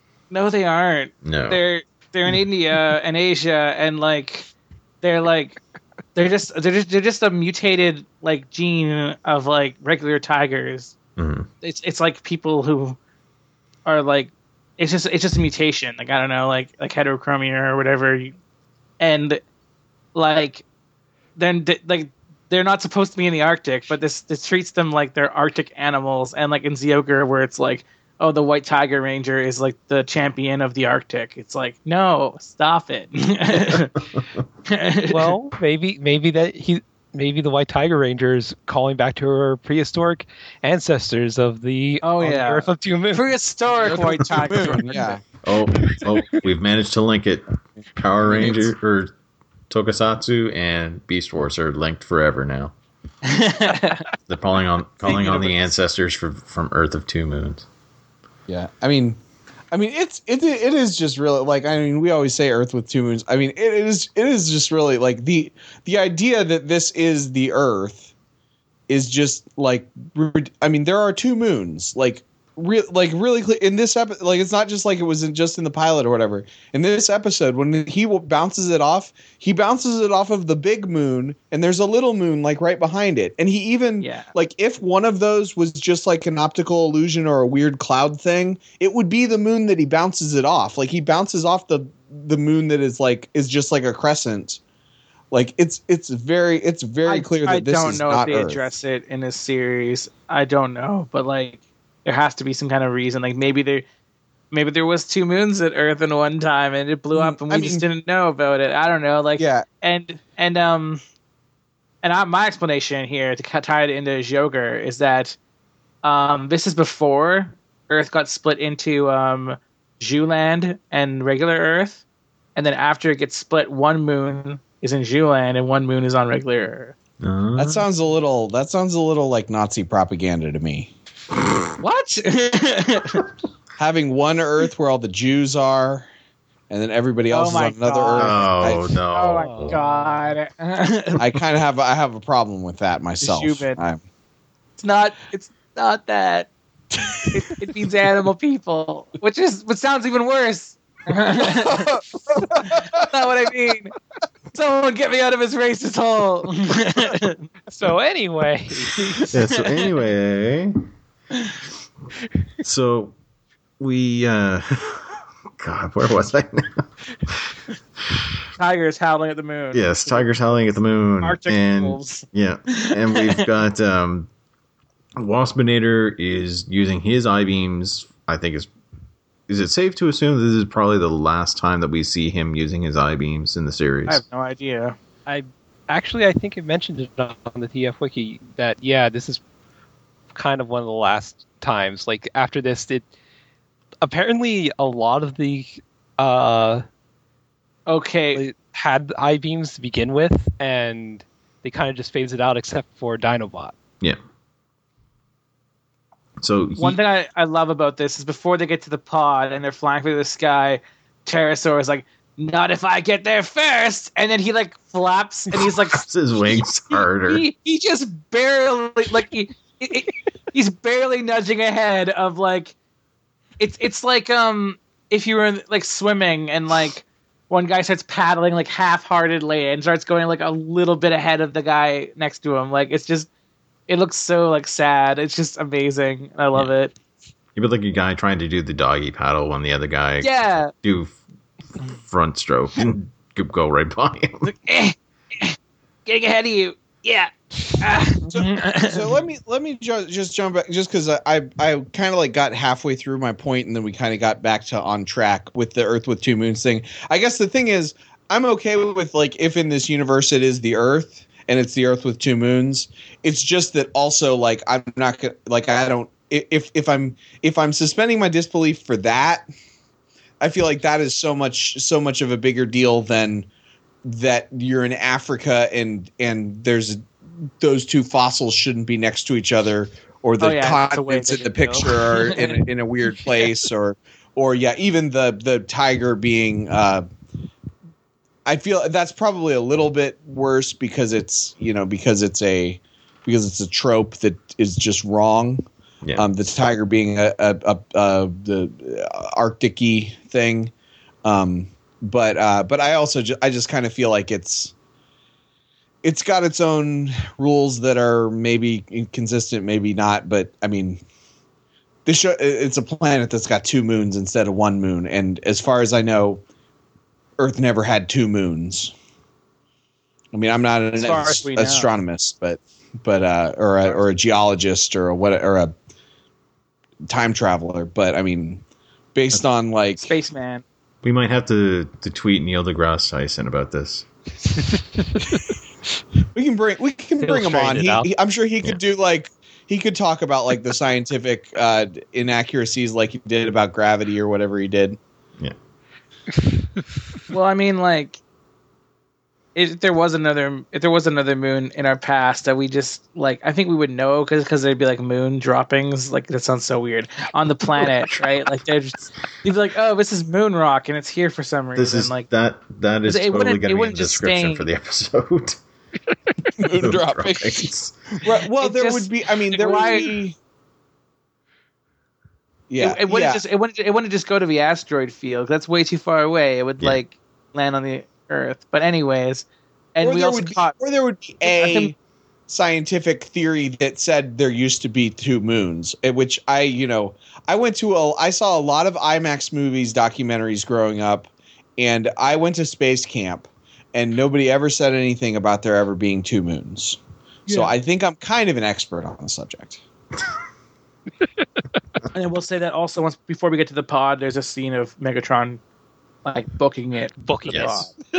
Yeah, he's running for the snow, and then we actually get a scene of Optimus. He's putting Dinobot into the CR chamber now, whereas Dinobot, lovely as he refers to it, as the maximal torture chamber. And so Optimus gets him in there, and as you guys alluded to earlier, Optimus commands the computer to stand down for 30 seconds, and then he flies off in the direction of the pod. Which, I mean, makes sense. Maybe he probably wants to have those. I get the sense, too, with the maximal defenses, is that they actively have to say, turn on all the defenses all the way. Yeah. You know, they don't just, it's not just by default that they're shooting all of the birds that fly by. Although, I mean, Rat Trap's got to eat. But Cheetor's like loves birds. Probably is a cat. Yeah, but we've seen Rat Trap eating. I mean, Rat Trap would eat it at like the roadkill. But yeah, so that may be why he has to specifically tell it to stand down, because they're like on high alert because the Predacons have attacked their base twice today. Yeah. And there's nobody at the base now. That's conscious. Right. Yeah, exactly. Yeah. So once Optimus lifts off, we cut to a scene now with the Predacons at the pod, and we get the other Maximals coming on them. They sort of sneak up behind. They're fully transformed. What did they do? I don't remember watching that kind of show, Greg. It's a flanking maneuver. Coming on them. They come up behind them.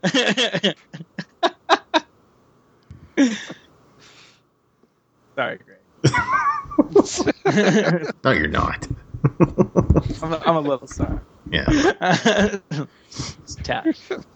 So, the Maximals allude to that the Predacons are messing with Maximal property, and Rhinox is like, we've got a friend in there, and we won't let you turn him into a Predacon. And Pterosaur's like, you won't stop us, Maximals. And then all of a sudden we get Megatron jumping over a snowbank and saying, So they not only surely did he shall book it- not. So not only did he somehow book it and catch up, but he was able to swing around and come up from A different angle. Yeah. So And the Megatron. thought of a T-Rex leaping in front of you sounds pretty terrifying. When you think about it. especially He's got in longer snow. legs. Yeah. Maybe he can run. I mean, I would imagine that he can probably run pretty fast. He can, and maybe Cheetor was slowed down because he had to let Rhinox catch up with him. Yeah, that's true Yeah. too. So, like, I figured it out. I figured out exactly what happened.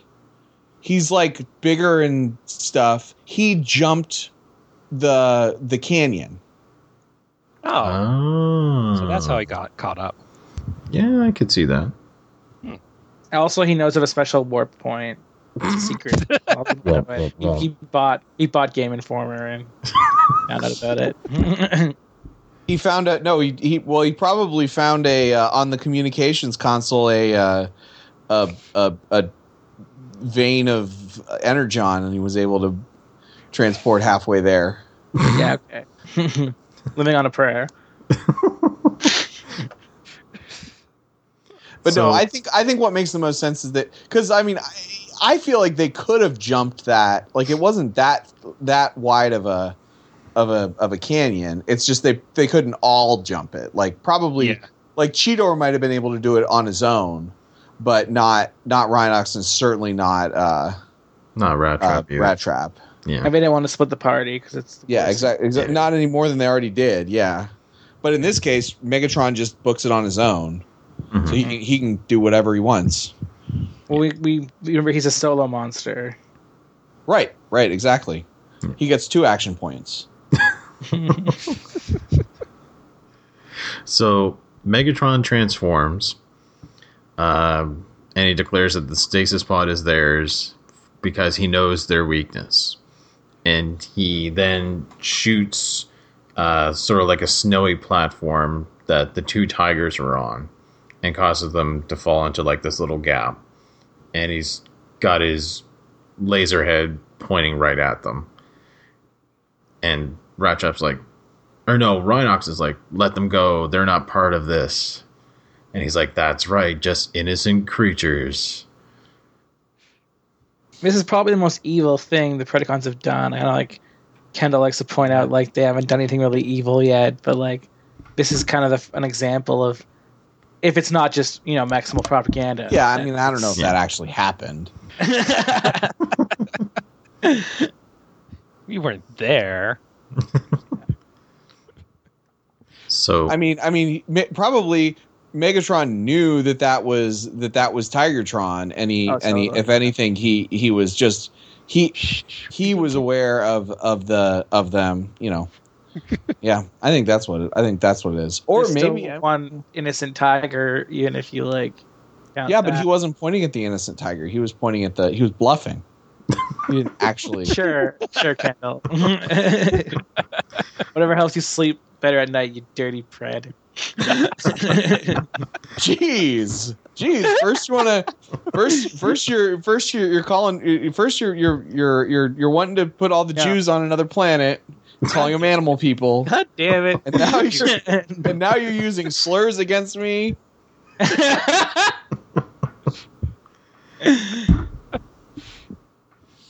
For those not aware, so that we don't have a bunch of people hitting the unsubscribe button, we're referring to the animal people from a later Power Rangers series. I said Zyuohger. I said Yeah. where it's from. Yeah. We're just pointing it out. The "j" sounds like a "j" if Yeah, you're not I know. speak the language. It's just like Zhu Ranger. Like Yeah, exactly. Yeah, it's Power the same. Rangers It's the same sound. that the original Mighty Morphin was based off of.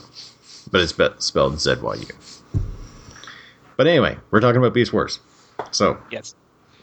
So Rattrap resignedly says, "You win, you depraved, what a stinking slag." And Megatron's like, "Cultivated as always, even in defeat." And he's like, "Now witness my moment of triumph." And I thought he was sort of channeling the Emperor a bit there with that Oh, one. real quick, one thing I want to point out is Cheetor is not using his stomach gun right now. He's using the other gun the toy came with, the tail gun. I think that's kind of. I completely forgot that was a thing. That's until I right. saw this Yeah, episode. yeah, because this gun looked a bit different. He does have two guns in the toys. He's got the tail gun. I have a theory as to why, but I'll tell it to you when we have the thing in a second. Okay. So, Megatron approaches the pod and gets Waspinator to open it with his eye beams. As they open up, apparently they can't look through the glass canopy. yeah. So the pod opens up, and Pterosaur sort of gives this surprised look, and Megatron's like, "What?" He's like, "It's empty." Where So did is the Tigertron reseal it after he got out of it? Then I I mean, like, why do we have to break into it? If yeah. He closed the door behind him, and it probably locked. Also, if don't you think have about a- it, they didn't actually try to open it right away. They just immediately went to trying to break it open. Right. like- There was it's like- that big red button. it's like in a D&D game where like the rogue's like, I'm gonna use my lockpick on the door, and then like you go to use your lockpick and it's not locked. You didn't even ask if it was locked, guy. So I push, the door doesn't open. Yeah. And then you go. I pull, the door opens. So we get Megatron asking, "Where is the Maximal?" And then we hear this sort of, I almost want to say like a meek voice, but it's like right here. And then it shows one of the tigers, and we get Tigertron maximizing for the first time, and he has a guts cannon. Yes, he has Cheetor's stomach gun. Because he's a recolor of Cheetor. Yeah. And he uses the gun much better than what Cheetor does, because he can actually shoot Megatron, hit him, and knock him over. Knock him over. Yes, when Tigertron shoots Megatron at point blank range as a surprise attack, Megatron falls down instead of just shrugging it off. So Yeah. I think that's an interesting thing. It doesn't make any sense, but he is in robot form. Maybe his T-Rex form's more resilient, which makes no sense. But in was he in the first episode when He was in T-Rex Cheetor form. when Yeah, he hit was him, in like, T-Rex Side of form? the Yeah. face. And then when Dinobot shot him earlier, he was in T-Rex form. Yeah. Okay, so that actually does make more sense to me then, that he could be more, because the beast modes tend to be more defensive. Mhm. Well, that goes against my theory of Cheetor transforming right before getting hit by the explosion, because Yeah. Mm. Maybe it depends on the different animal that you are. Right, Maybe. right, yeah. I mean, robots are probably, well-rounded, good at everything, but cheetahs are run fast, they run fast. They're moving around. They're high dexterity, whereas a T-Rex might be more of a tank. Yeah, and don't forget the cheetahs are precognitive too. It's true. We've already established this. I mean, it's such an obvious thing. I didn't think it was worth mentioning. But yeah, Tigertron. The fact that I'm gonna go a little meta here because first of all, when I was a kid, I thought Tigertron was as cool as the Green Ranger. Like, that was. I mean, like he was definitely like the coolest thing. I actually really didn't like that he was like, I'm gonna stay in the woods. I wish that he'd have just come on so there'd be more different characters on every episode. Yeah. But like he is just really, really just a recoloring of Cheetor, and it's like, were they really already out of toy designs when they chose to include him in the show? No, but I think Tigertron was part of the first wave, though. Like for some reason, they literally did use Cheetor and his recolor like right out the bat. So like, maybe. And I'm not saying. I mean, yeah. I mean, if they were both in the. I'm not saying they wouldn't have both come out earlier. But like, say, why didn't they use Polar Claw instead of Tigertron? Yeah, because he's an actual Arctic animal. Yeah, and it would have made sense. And I mean, Polar Claw doesn't look. The figure doesn't look anything like any of the other ones. No. So they were trying to appeal to me specifically, who loves cats. I mean, we need more cats in the show. I mean, I don't know anything about animating, but like is the animation model similar enough to probably uses the same skeleton? Yeah. If it's got the same skeleton, it wouldn't be that hard to apply a different skin over it for moving purposes.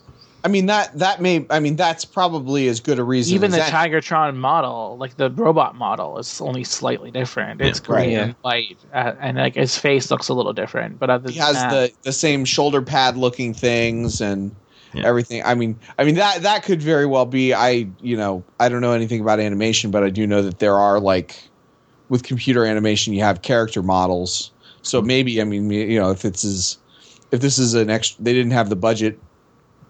Yeah, but Tigertron definitely is the sixth Ranger of this series. Like like you were saying earlier. Yeah, he's cool. I mean, he's really cool, and I remember growing up, I wish that they used him more. But me too, because he was one of my favorite guys. Like I said, I like cats a lot, so I was like, Cheetor and Tigertron, they're my boys, and they didn't show up as much. In the same token, though, the times that we do get him from here on in, it's pretty cool. Like, he has those moments. It's a treat. Yeah. Like, so. you think that the fact that they use him sparingly might be part of the reason why everybody likes him. Yes. Yeah. As opposed to the Green Ranger, who everybody liked him because he had that cool shield and he had that cool Zord.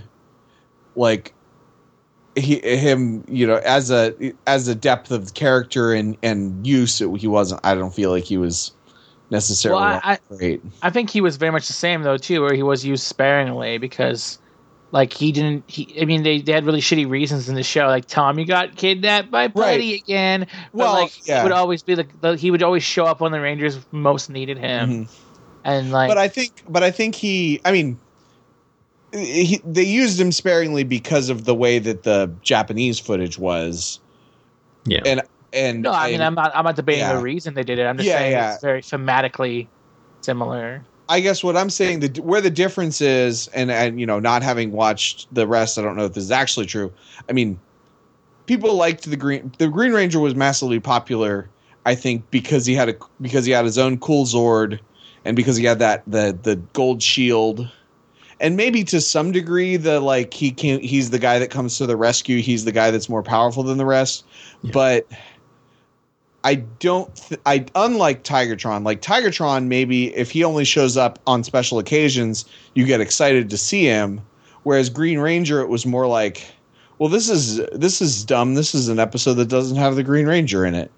Which there were probably times when I was a kid that I felt that way. Where you watch an episode after Tommy has been introduced, but he's completely not in the episode at all. I think it also gets people to watch the show because they're like, "Oh man, maybe Tigertron will show up in this episode." Right. I remember I had that a lot with like. It's X-Files. I hope the smoking man's in this one. I had that with a lot of shows as a kid. I remember like I watched Animaniacs, and my favorite characters in the show was that cat and dog that like were buddies. Yeah, and like, I always Rita and remember. Runt. Yeah, couldn't remember their names. I remember the cat's name was Rita, but that's only because Rita's a very prominent name in my head for reasons. I wonder why. And I remember watching it like every time it was on, just hoping that that would be one of the stories would be a Rita and Runt. My favorite Animaniacs bit was Pinky and the Brain. I felt like Brain was like a very relatable character to me. So, but like again, I really like cats and dogs, so I'm like, yay, cute dog and cat being cute. My favorite bit in Animaniacs was with Slappy Squirrel when they did the Who's on First remake. Oh God, I remember that. No, one. I mean, there's definitely funnier skits that are in Animaniacs I might appreciate more now, but as a kid, I was cat. Anyway, back to Beast Wars. We're talking about Beast Wars. We're almost done. It's true. I like how like they you're probably going to get into it in a second here, but when they start getting like wailed on by the Maximals, Pterosaurus just in the fetal position. Yes. And it's funny too because like Rat Trap and Cheetor were like, "Oh, here we go," and then everybody starts laying out fire, and we got Optimus flying in. He shoots off 2 missiles, which create 2 big craters right beside Megatron, one on either side. That's his warning shot. Yeah. So Megatron orders the retreat. As they're retreating and going over a snowbank, we see this sort of missile launcher pop out of Tigertron's wrist, and he uses his alt. Yeah. He shoots it off. It goes over the bank, and then we see the explosion. And then we hear, what was it that he said? Oh yes, blast you all. Yeah. And then we get Optimus. He lands and transforms back into his gorilla form, and so we get a gorilla in the snow. And Tigertron is transformed back into his tiger form. Before that, we do get a close up on his face. Like I said, like it's kind of interesting. That's the most different part between Cheetor and Tigertron is that his face is. He doesn't look like a little kid like Cheetor does, and they do a good job of making that look different. Like he does look a lot older and more wiser. Mm-hmm. Yeah, it definitely comes off as a different character model, at least in the cartoon, as opposed to the toys. He's got a nice little Native American accent. Yeah. He's like the lone wise man out in the wastes. Mm-hmm. And this totally makes him a druid in my eyes. The whole thing, it was like I identify more with being a tiger than being a person. That's a druid thing, where they would just like use their animal shape form all the time. So we get a bit of an introduction between Optimus and Tigertron.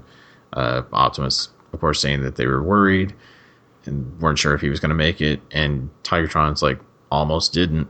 And then he says, the crash damaged my identity circuits. I didn't know who I was or which side I was on until I saw you willing to risk your lives to save us. And he sort of alludes to like him and the other tiger. And then from there, Optimus is like, well, we're just glad you came through. We could use another member on the team. Our ship's about 100 clicks due south. To which then Tigertron's like, no, I'm sorry, but no. He's like, I'm still more tiger than Maximal. And until my identity circuits restore themselves, I feel my place is here in the wilds with, and then he sort of pauses, looks back at the other tiger and says, with my kind. And the other tiger is like, because it really is like looking like behind its butt's like closer to the Tigertron than its face is, and it's like its tail's wagging a little bit. Like, wow, that comic was spot on. So it is a lady tiger. Okay, so well, then where do you find the male tiger? Maybe it's gay tigers. Yeah. It's gay tigers, or maybe there was another tiger in the area. Yeah, the companion piece is two gay lions from Totally Reprised. Yeah, I was thinking the same thing. I love that man. part so What much. if, 2 gay lions, and I. What if the Lesbian lady tigers, tiger that's thinks all. that he's her mate, that is the male tiger that he scanned? And then he murdered it. I was gonna go like some soap opera, like twin brother kind of thing, where it's like, no, my wife with my twin brother. How could this happen? That was more what I was going for. I wasn't including animal cruelty in my animal murder. Yeah, I was gonna say it's murder. I mean, it's cruelty in a sense, but I define it more as murder. He actually Love the jungle. So maybe he didn't murder him. Maybe he just tied him up in a cave and feeds him a plate of fish heads once a week. Okay. That's so fucked up. That's more fucked up than murdering him, honestly. Anyway, getting back to this. So he alludes to he needs to stay out here until he gets his head in order. And he says, but you can count on my loyalty. And Vinox is like, sounds good to me. And Rat Trap is like, yeah, we could use a scout out here in case the Preds get up to something. And so Optimus is like, well, I guess it's settled for now. But I have a feeling we'll meet again, Tigertron, and soon. And so the Maximals start off. Then we cut back to Tigertron, and he says, let the trios lead where they may. I will follow. And then we sort of get like a little Aurora Borealis effect in the sky. And then the episode ends. Yep. Good episode. Lots of funny goofs. Yeah, It was a Tigertron's really cool. good episode. Yeah. Tigertron is definitely a cool character. No, I thought it was a really, really good episode. And like we were saying, there was some really funny parts to it. yeah. I totally forgot the part with the auto guns, which was so hilarious and so well done. God. Yeah, like you listener, you gotta like check it out. Even that scene, Yeah. just Tarantulas just like slowly stepping to the side. And this was such a like so much happened, like it was a plot mythology-ish episode, but it was like it felt like so much happened as opposed to like the one with the standing stones, where I mean it introduced some concepts, but it didn't feel like very much happened in that episode. And this, like, it's like there are like 3 battles where there are casualties. You get some character development for Dinobot. You get every single character is featured in it, at least to some degree. I mean, I guess Tarantulas probably doesn't do too much, or at least not too much that's like Tarantulas unique, because he's sort of just a minion in this episode. But I mean, other than that, like, everybody gets a spotlight. Everybody does something. I'll be curious to see where we go from here, but I felt like there was a notch up in the quality of animation. Yeah, it did seem a little bit smoother. Like adding, additional set pieces and doing the Optimus head, and I thought like some of the scenes with the moons looked better. Like with the way that the way that just sort of the skyline looked, it looked like it was a little more detailed. Thing is, too, is it might have rendered a bit better because it was nighttime rather than daytime. And at that point with the technology, it might have been a bit hard to get stuff to render better when you're trying to use light sources, as opposed to using dark nets. So that very well could be. It also may have been like intentionally, like they put more into this because they're introducing a new character. That's true too. It was like a featured episode. But I'll be interested to see sort of how it the level of the quality, whether it stays about the same or goes up or down. Yeah, I do what I want. Yeah. With that being said, why don't we move on? We just have a few questions. I know Kendall, you had a couple, and we did have another one from Zach from TWA, as well as one more from the Facebook group. So Kendall, did you want to lead with your questions, and we'll go to these other ones? Sure. Okay. So this week, the Facebook has had all the 3 fictional characters that amalgamate that you are that person. So yes. I said, name 3 Beast Wars characters that, if you combine them, are you. And you could also say Transformers, but only if you explain who they are, because I don't know anything about Transformers. So you guys go ahead. I'm gonna say, I mean, like, just from memory of the character Airazor, she seems like kind of like chill and like, I don't know, she's kind of like, yeah, she's more like, she's chilled out and kind of like cheery, as opposed to like Rhinox is more like chilled out and like, I'm Eeyore. So Airazor, Optimus, and Rat Trap, I'm gonna say. Airazor for like previous reasons. Optimus because he seems to like care about his friends and stuff a lot, and care about loyalty. And Rat Trap for his snark. So I'm probably would have to go with Rhinox for just the chill, but feeling like, you know, he has to do or like basically used to doing things for everyone but not complaining about it. And Optimus because, like you said, cares about others and people, and it was kind of forced into command more often than actually taking command, except in this episode. It seems like the most emphatic character. Yeah. And I have I still want to go with Silverbolt just because of the goofy naivety and wanting things to be right and everyone play nice and as long as we, like, you know, be good, everything will turn out right.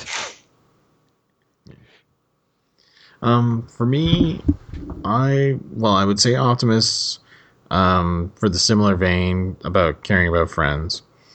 I want to say Rhinox as well, just because I do have a tendency to be a bit more laid back, for the people that know me. And then I also want to say maybe Tigatron, just because I like to sort of, with a lot of things that I do, I don't like to be the center. I like to sort of be like the one that will come in when help is needed, sort of thing. So almost like a Sixth Ranger sort of sense. Yeah. But that's just the sort of, I don't like being the center of attention a lot of the time. Okay, so I'll say mine now. So okay. Tarantulas, because obviously, because I've got like my own weird perspective on things, and I am a lot of times sort of separate from the crowd. I also have Scorponok in that there are certain aspects of my life, like my job, where I'm just completely blindly loyal and ignore all of the bad things. And then I'm kind of torn between Rat Trap, Dinobot, and Megatron for the third one, but I think it's probably Dinobot or Rat Trap from the first episode. That's what it is. Because I'm just like, because there are others, like there's some situations where I'm a Scorponok, where I'm just completely blindly loyal and just super happy to follow the one true leader. And then there are other situations where I'm just constantly second guessing people, and I feel that I'm right whether I'm right or wrong. Mm-hmm. And then there are other situations where I'm sort of off doing my own thing, which is more the Tarantulas thing. And then the other question that I had that I thought was an interesting thought experiment. Are you guys all familiar with the Batman the Animated Series episode, I Almost Got Him? Yes. Okay, And so we all for the discussed it last that's episode. yeah, that's the Oh. one with the card game. yeah. So for the listeners, just in case you didn't listen to the last episode or whatever, it's an episode of Batman the Animated Series where I believe it's Poison Ivy, Two-Face, Killer Croc, and Penguin. And the Joker. and Penguin. I don't think Joker's there. I think Penguin's Joker's there. He comes in later. Oh, But yeah, Joker that's right. comes later. Okay, but they each sort of tell a story about how they almost got Batman. And so I was thinking the Predacons are around a table playing Old Maid, and they're reminiscing about times that they almost got the Maximals. And I was thinking, like, what story would each of the Predacons tell? Probably, and also I will say Megatron's not there. This is that's how I would pitch the episode. It's all of the peons are playing cards, because I feel like Megatron wouldn't play cards. He's Yeah. scheming. I think Waspinator would have to have the line of, it was a really big rock. Yeah. Yeah, But so, in the opposite, where he's like, it was only if it wasn't for that rock. It's not by a rock. It was a really big rock. Okay. It almost got Optimus. Was. I think. So I he agree would with have. that. So you're saying he would have like an actual, like, it was actually like a good plan where he got the drop on him and everything, and then Dinobot. I mean, basically this episode, like, Yeah. they got the drop on him, and then Dinobot crushed him with a rock. I like that. So I think Scorponok would tell a story, and it would be like a unreliable narrator kind of story, where Megatron is constantly like telling him how great he is, and he's like, I agree, Megatron, you're also great. And then they he and Megatron do something then together. They kiss. High five. They high five, because they're best buds. And then who else is there? You'd have Yeah. to have something with Pterosaur and something with Tarantulas. Yeah. So what would? And I mean, there have been feature episodes for both of them. So what kind of thing would Pterosaur do? I think. Well, obviously, Tarantulas would talk about like. I got it. Tarantulas would talk about how he almost ate Cheetor, and Pterosaur would be like, "If only that mountain hadn't been destroyed, all of you fucks would be listening to me." So really, really, we have had those examples of the almost had it stories with the feature episodes for those two. Yeah. Okay. Yeah. Interesting. I don't know why I was thinking about that, but There might be more examples as we go on, but that's all I can remember. Yeah. I was thinking more because if there were other things that maybe they could have almost done. Like, I'm trying to think what. Maybe Tarantulas, slowly, because he seems like the subtle manipulating thing. Like, he slowly figured out a way to burrow a tunnel all the way to the Maximal base, and he got in, and he almost got it, but they took him down because he was working independently. His story would be like a half an hour long, and everyone else would be like, "Okay, get to the point. Like, what? Okay, where's this going?" They'd be asleep while the Tarantulas just keeps telling the story, and then because I knew they would do this, right. Yeah. Chess game kind of thing. Yeah. Or maybe even like a. Well, no. This would be so the Pterosaur thing would be a situation where it was a like a strategy-ish thing between him and Dinobot. Like maybe Dinobot has maybe like everybody else is out, and he tries to take over the base, and like it's like a cat and mouse between he and Dinobot inside the Maximal base. Yeah, I could see that. That'd be kind of neat. Cool. Like maybe he knocks out Dinobot's weapons, and so he sort of goes on the hunt for Dinobot in the base. Right. Dinobot with Yeah, no weapons is better than Pterosaur stuff. Oh, well, yeah.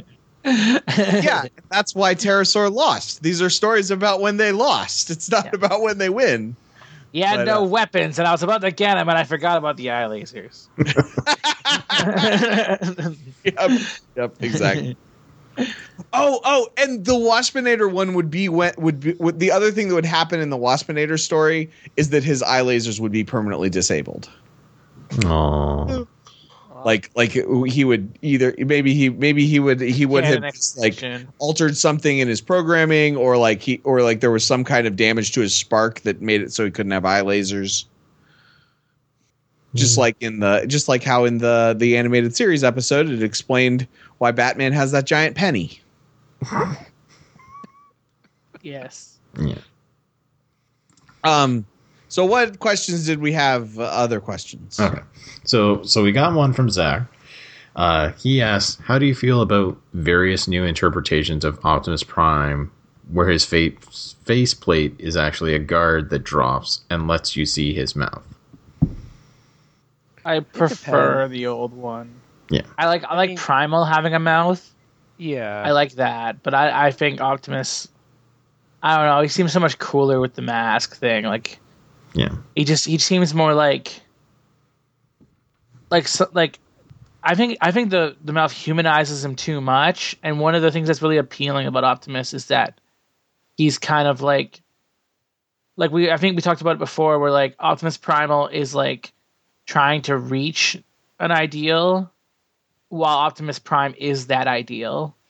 Like he's like it usually doesn't work for characters, but like for me it works for Optimus Prime, where he is like the perfect leader, like great guy, like he's perfect.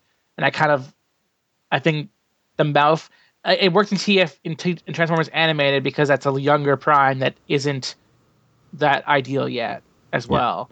But I like him more with when he's presented like he is in the Michael Bay movies, or like how he is in like Transformers Prime, where he is that ideal and he has the mouth. I don't think it works as well. Mm-hmm. So I feel like that question means that I'm on a podcast that is intended for people who like Transformers more than I. That being said, I firmly believe in having your cake and eating it too. In comics and in nerd stuff. So if the creators or whatever want a character that has a mouth that moves and that looks more like what's the word, like articulate or alive or humanized, I guess, rather than a more static character that doesn't have a mouth, but they still want to be able to reference the and pay homage to what has come before. I think that the idea of him having a faceplate that goes away is as good a way to do it as any. Yeah, it's nothing wrong with it. It's just a personal thing. I like him being this overworldly, like, leader guy who's, again, it's just a personal preference, but I don't think you're wrong, you know. I also like that is the question that I don't know. I don't care. What about you, Jordan? As long as he's got a deep voice, I'm happy. I'm kind of used from like Beast Wars to seeing a mouth and stuff like that. Mm-hmm. So I mean, it doesn't bother me as much, but I do like the classic, version. So I mean, like having it as a faceplate, it just seems like you can't really decide which one you want. That like opens and closes. Yeah. So I mean, but at the same time, like I can understand why they want to try to pay homage to some of the original design. So I guess it's just go with what feels best for the design that you're working with. Yeah, I think that's actually a really good point. It is if you did want to choose one that works best for the story, I think that's probably a good take. But it's like, it's just so hard. I kind of feel like when you've got a character that's so seated in nostalgia, like you kind of just have to have your cake and eat it too. You kind of have to have 6 Green Lanterns from Earth, you know? Like, well, I mean, like, it's not nostalgia for me because I didn't watch G1 as a kid. I got to it later. Oh, so it is like, for me. Yeah, no, totally. But I'm saying, like, I just think aesthetically it looks cooler and it works good from Optimus because, yeah, like of the reasons I said before. And like I think it's just even maybe I just like masks on characters too because I was talking to my friend. We were playing Overwatch and he had the skin for Soldier 76. That's a younger version of him. Oh, and I was like, oh, that's cool. But now I'm thought about like I kind of like him more with the mask and the visor though because I think it looks cooler and he looks more badass to me. Well, yeah, because you get like characters like Genji with the Yeah. full face mask, and that looks pretty badass. So in Transformers Prime and the Michael Bay movies where I guess he has the mask and then where he has his cake and eats it too. Do the other Transformers have lips? Yes. Yes. Okay. And they do in G1 a lot of Transformers have mouths, but Oh, they Optimus do, but Optimus is doesn't. the one that doesn't. He's like the one. Everybody else has a mouth. That and Soundwave. Again, it separates him more. Yeah. I like that.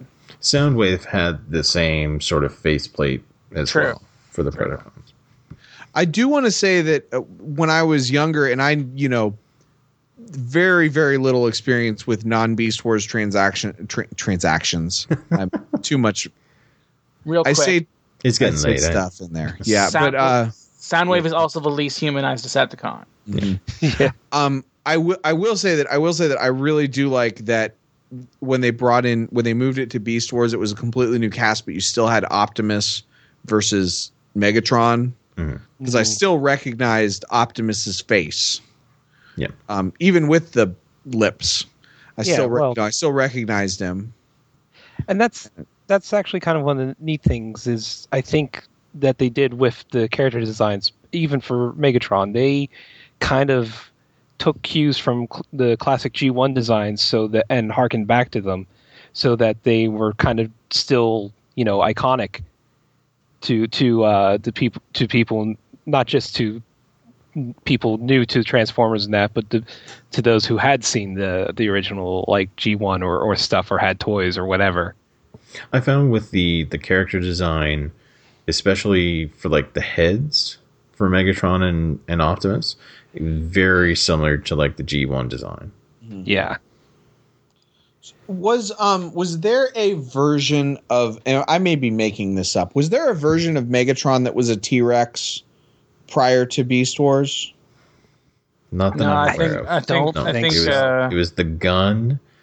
Then when he was Galvatron, he was sort of like a futuristic cannon. And then G2, he was sort of brought back as a tank. Yeah, okay. And I don't think they would do that too because like Grimlock exists. Yeah, and that would just be kind of confusing. Yeah, is Grimlock also a T-Rex? He is. Yes, Grimlock is a Dinobot. Okay. There was the Dinobots in the original Transformers, and Grimlock was a T-Rex, and there was also Stegosaurus and a Triceratops and a pterodactyl. Okay. Yeah. You're not called Slag anymore. Was Grimlock the leader? Yes, he was. Of the Dinobots, yeah. That's probably why I thought he was Megatron. And actually, now that I think about it, Grimlock had a faceplate too, like Optimus. Oh, yeah, you're right. Yeah, I probably saw like literally one episode of whatever TV show that was, where they were where the trucks were fighting dinosaurs, and I assumed that the leader was Dinobot was a good guy. They did fight with the Autobots initially. They did, but as a whole, they were like they were Autobots. Yeah. They weren't like. Like I said, one episode. Probably and also I was probably 7 years old at the time, so my memory may be a little bit fuzzy from that time. So we've got one more question, and it's from Alex Morris on Facebook, and the question is: Command Module is butt. Or Command Module is butt. It's the title of which character's autobiography?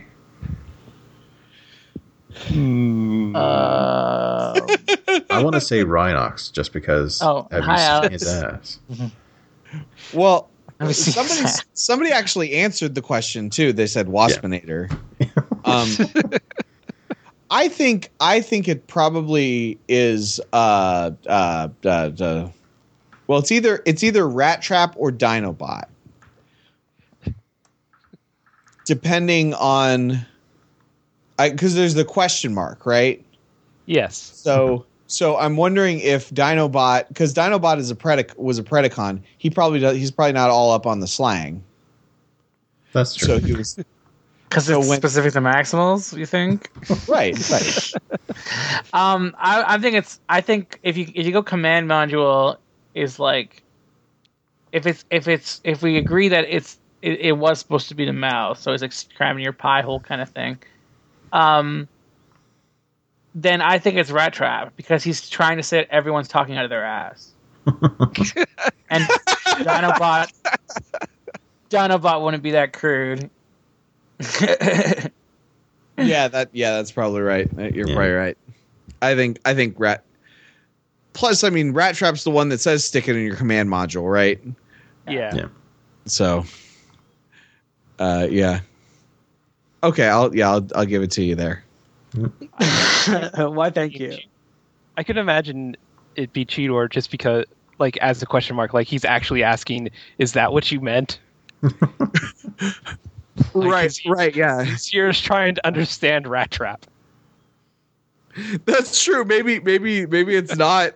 Maybe it's not Maximal slang. Maybe it's just Rat Trap slang. Maybe it's from Cybertron, New York. That's how they talk in Cybertron, New York. Well, there you go. There's all the questions that we got for this week.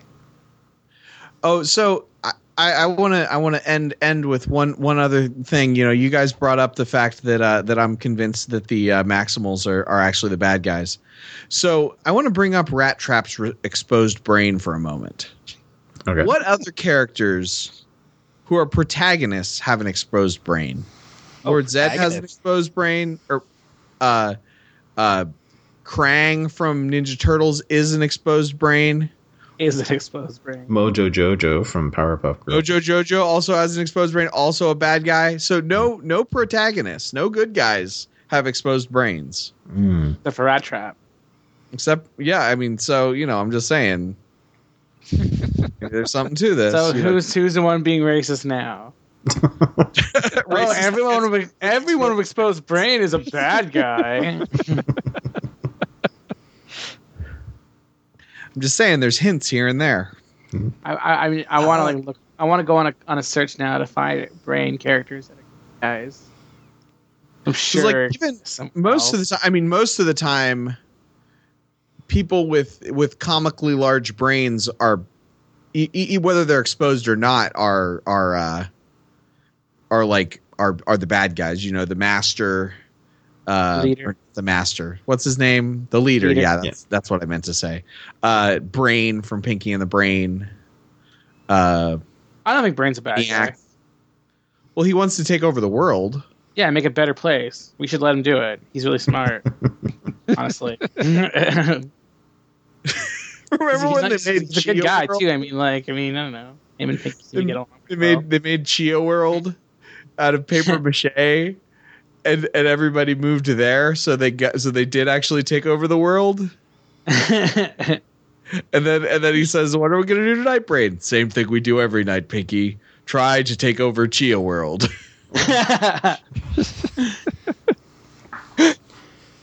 Okay, I'll end with that. I just wanted to kind of give you guys an update on my theory here. There you go. Cool. Well, I think that's just about it. Does anybody have anything they wanted to plug this week? Nothing specific. I guess we can still plug Audio Entropy. Absolutely. Yeah. And they've actually got some new podcasts coming through the pipe too.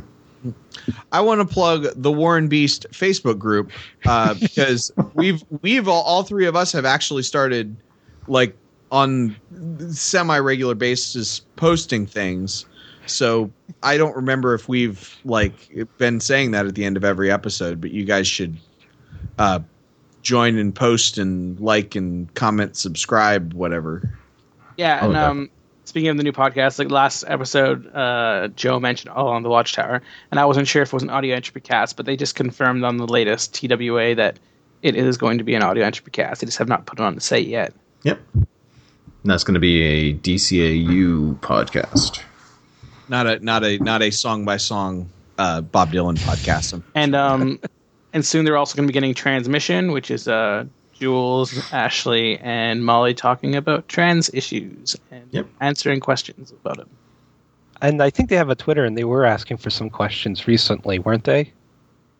I believe so. I'd have to go back and double check though for sure. I've gone back into like not checking Twitter ever because like I get overwhelmed by it. Like you have to be checking it every like hour to like keep up, and I just can't do that. But I did see their Twitter when it got created, and I followed it. I just haven't done anything on Twitter really, except for a few things like tweeting about the Adventure Zone and.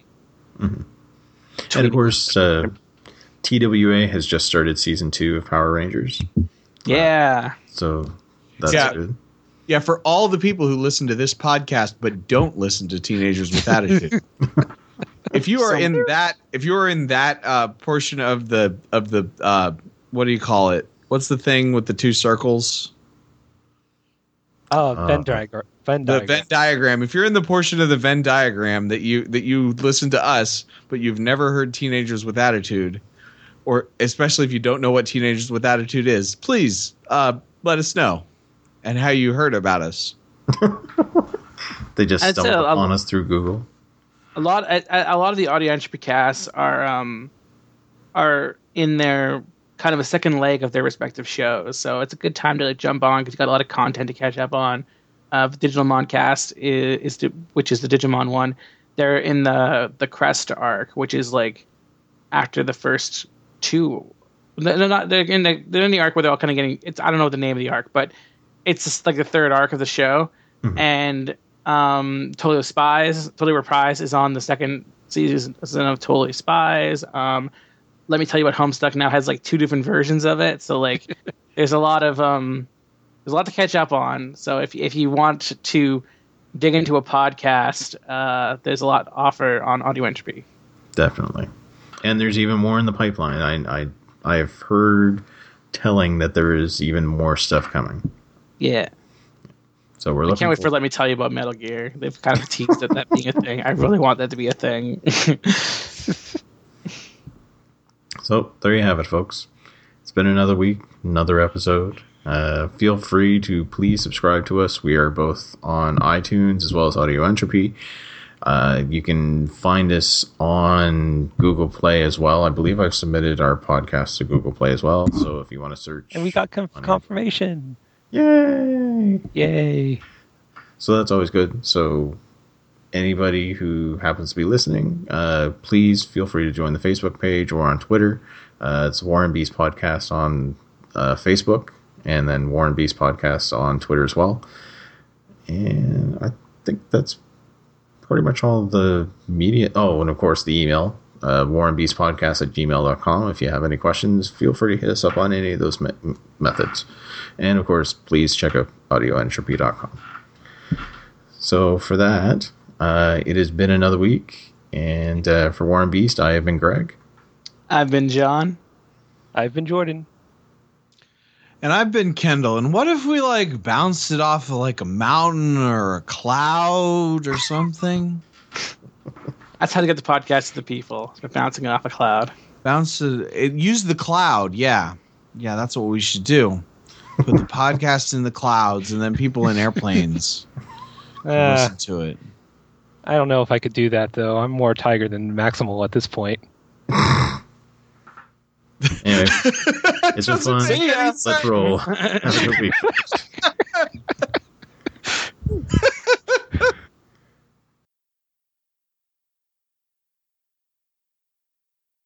I got Dead in the Water for PlayStation 1 tonight. Sick. I have no idea what that is. It is it's a PlayStation 1 sort of racing / fighting game, or like my fight. God. And okay. I was gonna say like that's an interesting combination of games. Not mean, like you're punching the other cars, but it's a water game, and you get like power ups and shoot people and stuff. And then also there's like just a straight up battle mode where you're just shooting each other. I can't remember the name of the game that's Mario actually Kart's battle mode, or do you mean Twisted Metal, or like? It's like it's like Twisted Metal. That's what it would be compared to. Wait but on a the minute. water. Did they talk about that on an episode of Let's Plays? Yes, that is the reason Okay. that I. Oh yeah, that's the one with the two skulls on it, right? Yeah, and I'll have to get used to it because it's either an early PS1 game or like a PS1 game that doesn't use the graphics to the best. Because it's like, some PS1 games, all like the racing games, like they're basically 64-bit graphics. Like you can't tell the difference between an N64 game and a PS1 game. Yeah. But this one you can. So I'll have to get used to the look of that. And then also the physics are like closer to real-ish physics than I'm used to in a video game. So like you take a big jump, your boat jumps 80 feet in the air, and then you don't have complete control of it when it lands. And I'm not and it's not necessarily, I mean, obviously it's not supposed to be. One of the power-ups is nukes. So you can nuke other boats. But yeah, so it's not supposed to be super realistic, but it's like, No, it definitely obviously not. punishes you for losing, for being aggressive more so than a lot of racing games do. And also the water actually, like a lot of water racing games may as well just be like a road. Like the water doesn't affect it, but there definitely is a factor of that. So we'll see. I'm going to give it a little more time. We'll see whether I played it for a good 20 minutes. So I think I'm an expert. Trying to think of other water racing games, and I think like Wave Race was pretty good for like it felt like water, and I think Diddy Kong Racing felt pretty good. So Wave Race, yeah, I feel like there's not that. Well, I mean, I didn't play that much Wave Race. The water is a lot more of a thing in Dead in the Water than in something like Wave Race. Really? Because I mean, like there was a lot of like water physics. Actually, it was surprising for N64, where like when you would jump, feel like it felt like water. I don't know. Like if you jump from too high in Dead in the Water, your boat goes underwater, like it sinks, and it has to rise to the top to start, and like there's like random spot. I'm not saying it's like realism, but it's like. Okay, I see. Because in real life, a jet ski does go underwater, and it does in the game, but it doesn't go under the water to the extent that like it would actually be really shitty. Like, yeah, like that makes sense. Was they're exaggerating water and like boats. Is what you're saying? Yeah. I get it. Yeah. Which we'll see. I mean, it seems it's an interesting game. Yeah, there's like futuristic boats and like pirate ships and like there's a lot to it. Like I can definitely understand why people were attracted to it in Let's Place, because the one thing that doesn't factor into whether or not where something ranks in Let's Place is the actual gameplay. Yeah. So because they're watching. I mean, just because they haven't played most of the games and they're watching videos of it of people who are good at video games, and I am not good at video games. So. Okay, but it's before we start here, it was $5, so cool. I'm just gonna grab a coffee and some little snacky thing. It'll take like 2 seconds. Well, Sure. the coffee will take a little bit longer, but the treat will be 2 seconds. BRB. Yeah. Also, before we start, nobody listen to that Seinfeld podcast. Oh? I was on this Seinfeld podcast last night. Yeah, and I saw. it was oh my god, it was awful. Like, and not like awful in like the way that like Let's Place is awful, like in a kind of funny way. In a kind of funny, endearing this way, yeah. Yeah, this was not like that. So the one host is a guy in Australia named Tommy, and he's fine. Like it's his first podcast that he's hosted, and and it's fun, and he's fine. Like he's just trying to do a rewatch podcast, just because he thinks it'd be fun. And but then the other guy, June, he's just constantly making dick jokes and gay jokes and rape jokes like the whole time, and he knows about one of each. So it's like, and he doesn't. It's like he doesn't. I don't understand why he's even on a Seinfeld podcast. Like why he even bothers. Maybe he's trying to emulate Kramer, or rather, the guy who plays Kramer, I guess. Oh, okay. Michael Carn. Yeah. Is that his name? Yeah. It is Michael Richards, because I still have the IMDb page from Seinfeld up on this other computer. But yeah, it was bad. Like I kind of said that I might be willing to do another episode at some point, but like they would have to drastically change it, or that guy would have to leave the show. He posted a dick pic, like his own dick pic, in the Skype chat at one point. Ew. Yeah, it was. It's horrible. Yeah. It was not the best experience. Like I almost told, because he posted the first episode. We recorded 2 episodes, and Tommy posted the first episode this morning, and he tagged me on it on Facebook. Luckily, it's not even on iTunes. It's only on Facebook and YouTube. Yeah. He tagged me on it on Facebook. I almost told him to take my name off of it, but I figure nobody will listen to it. Nobody listens to, at least nobody that knows me. Like people listen to War and Beast, but it's not like my mom. Yeah. At least with, I put the explicit tag on the episodes because we might drop a few colorful words, but I like to think for the most part we aren't too bad compared to that sort of stuff. Yeah, and it's like, and also it's just like it wasn't even like, I mean, it was all in poor taste, but it was like also just constant. Ugh. It was Horton, was what super are you annoying. doing? No, don't restart my computer. Uh-oh.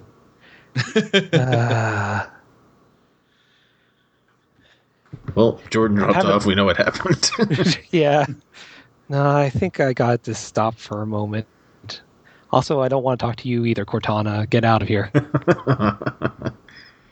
I am so mad that the Windows 10 update basically means that all you can do is hide her. You can't turn her off. Oh?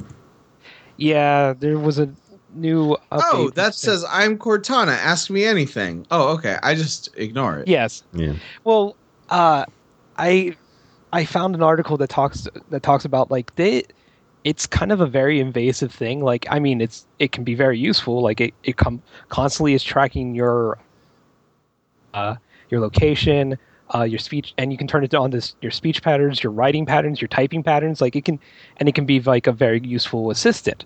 Yeah. But the privacy laws that are like contract that Windows has put out are very vague and wide-reaching. Yeah. So, like at the moment, basically they can take anything that is stored in the cloud by your computer and use it any way they want. Is basically what it is, and everything Cortana like records or uses is sent to the cloud. So. Yeah. It's just a little too open ending, and I don't use it anyway, so I just figured, it'd be just easier to just completely not have it bother me. Yeah. Mm-hmm. And for me, what I did, just because I prefer the Windows 7 menu over Windows 10 anyway, I wound up getting a Classic Shell. I downloaded that and installed it, and so now I have the classic menu from Windows 7 for my start menu. Oh. And I don't see anything for Cortana, which is nice. I actually don't mind the Windows 10 interface. I mean, I guess Cortana exists, and randomly sometimes my computer does things I don't want it to do. But, I mean, that's, I'd rather have my computer do things that I don't want it to do than not do things that I want it to do. Because I've got 2 computers set up. One of them is my desktop that apparently is garbage. and the other one is my laptop that has Windows 10. So whatever. Fuck Windows 10. I want to get Windows 8 again, and I can't. I'm sad. I don't know. I really actually am like really pleasantly surprised with how smoothly Windows 10 runs on this laptop, and how like I mean, I don't care very much about details, so They I mean, from I think I've said they can be before, like they can tell I don't care if Microsoft sells my data to Sega to tell them which games I have on Steam or whatever. I don't really know. Like, I don't do enough on this computer for them to steal enough of my personal data and stuff. my issue with it is, I think I've said it before, but I've got like a few Japanese games that I can't play now because App Locale doesn't work on this, and it's too much effort to get them to work any other way.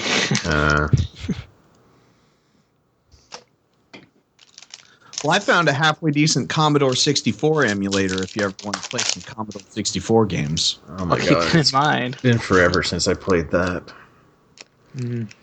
Used to play Family Feud on my grandparents' one. I got also because of Let's Place, I have Advance of the Mega Camels and Thing Bounces Back. Which, man, Thing Bounces Back is terrible. It is completely unplayable. The way they described it in Let's Place like actually made it sound like it was almost passable. It is just completely unplayable. Because it's you have to like I guess you just must have to like memorize what parts of the level to go in which order, because if you go to one screen and then accidentally go back to that screen, then all of the good things turn into weights that will smash you, and most of the time you'll end up cornered somewhere where like the game is physically still going, but you can't get out of it, so you have to wait until you run out of time 5 times. Ugh. It's just it's a ugh. It should not be as high as it is on the Let's Place list. All right. All right, are we ready to start? I'm ready here, but if anybody needs to hold on. I was born ready. Wait, can you give me 1 second? I want to check something online, see if I can drum up some questions. Sure. I tried using the presidential debate to see if I could stir some traffic, but sadly it hasn't come to fruition yet. Well, to be fair, I'd rather do this than watch the presidential debate. Well, yeah. So, What are you talking about? I'm actually Did you- DVRing presidential debates. did you see the John Oliver thing where he was talking about scandals in general about the two? I missed it. I don't get HBO, so I gotta. well, I gotta they see if put I a can lot try of and it catch on- online. Yeah, but basically he ends like that about how the scandals or like problems with presidential candidates are like raisins, raisins and cookies. No one wants them there, but every once in a while you'll find them.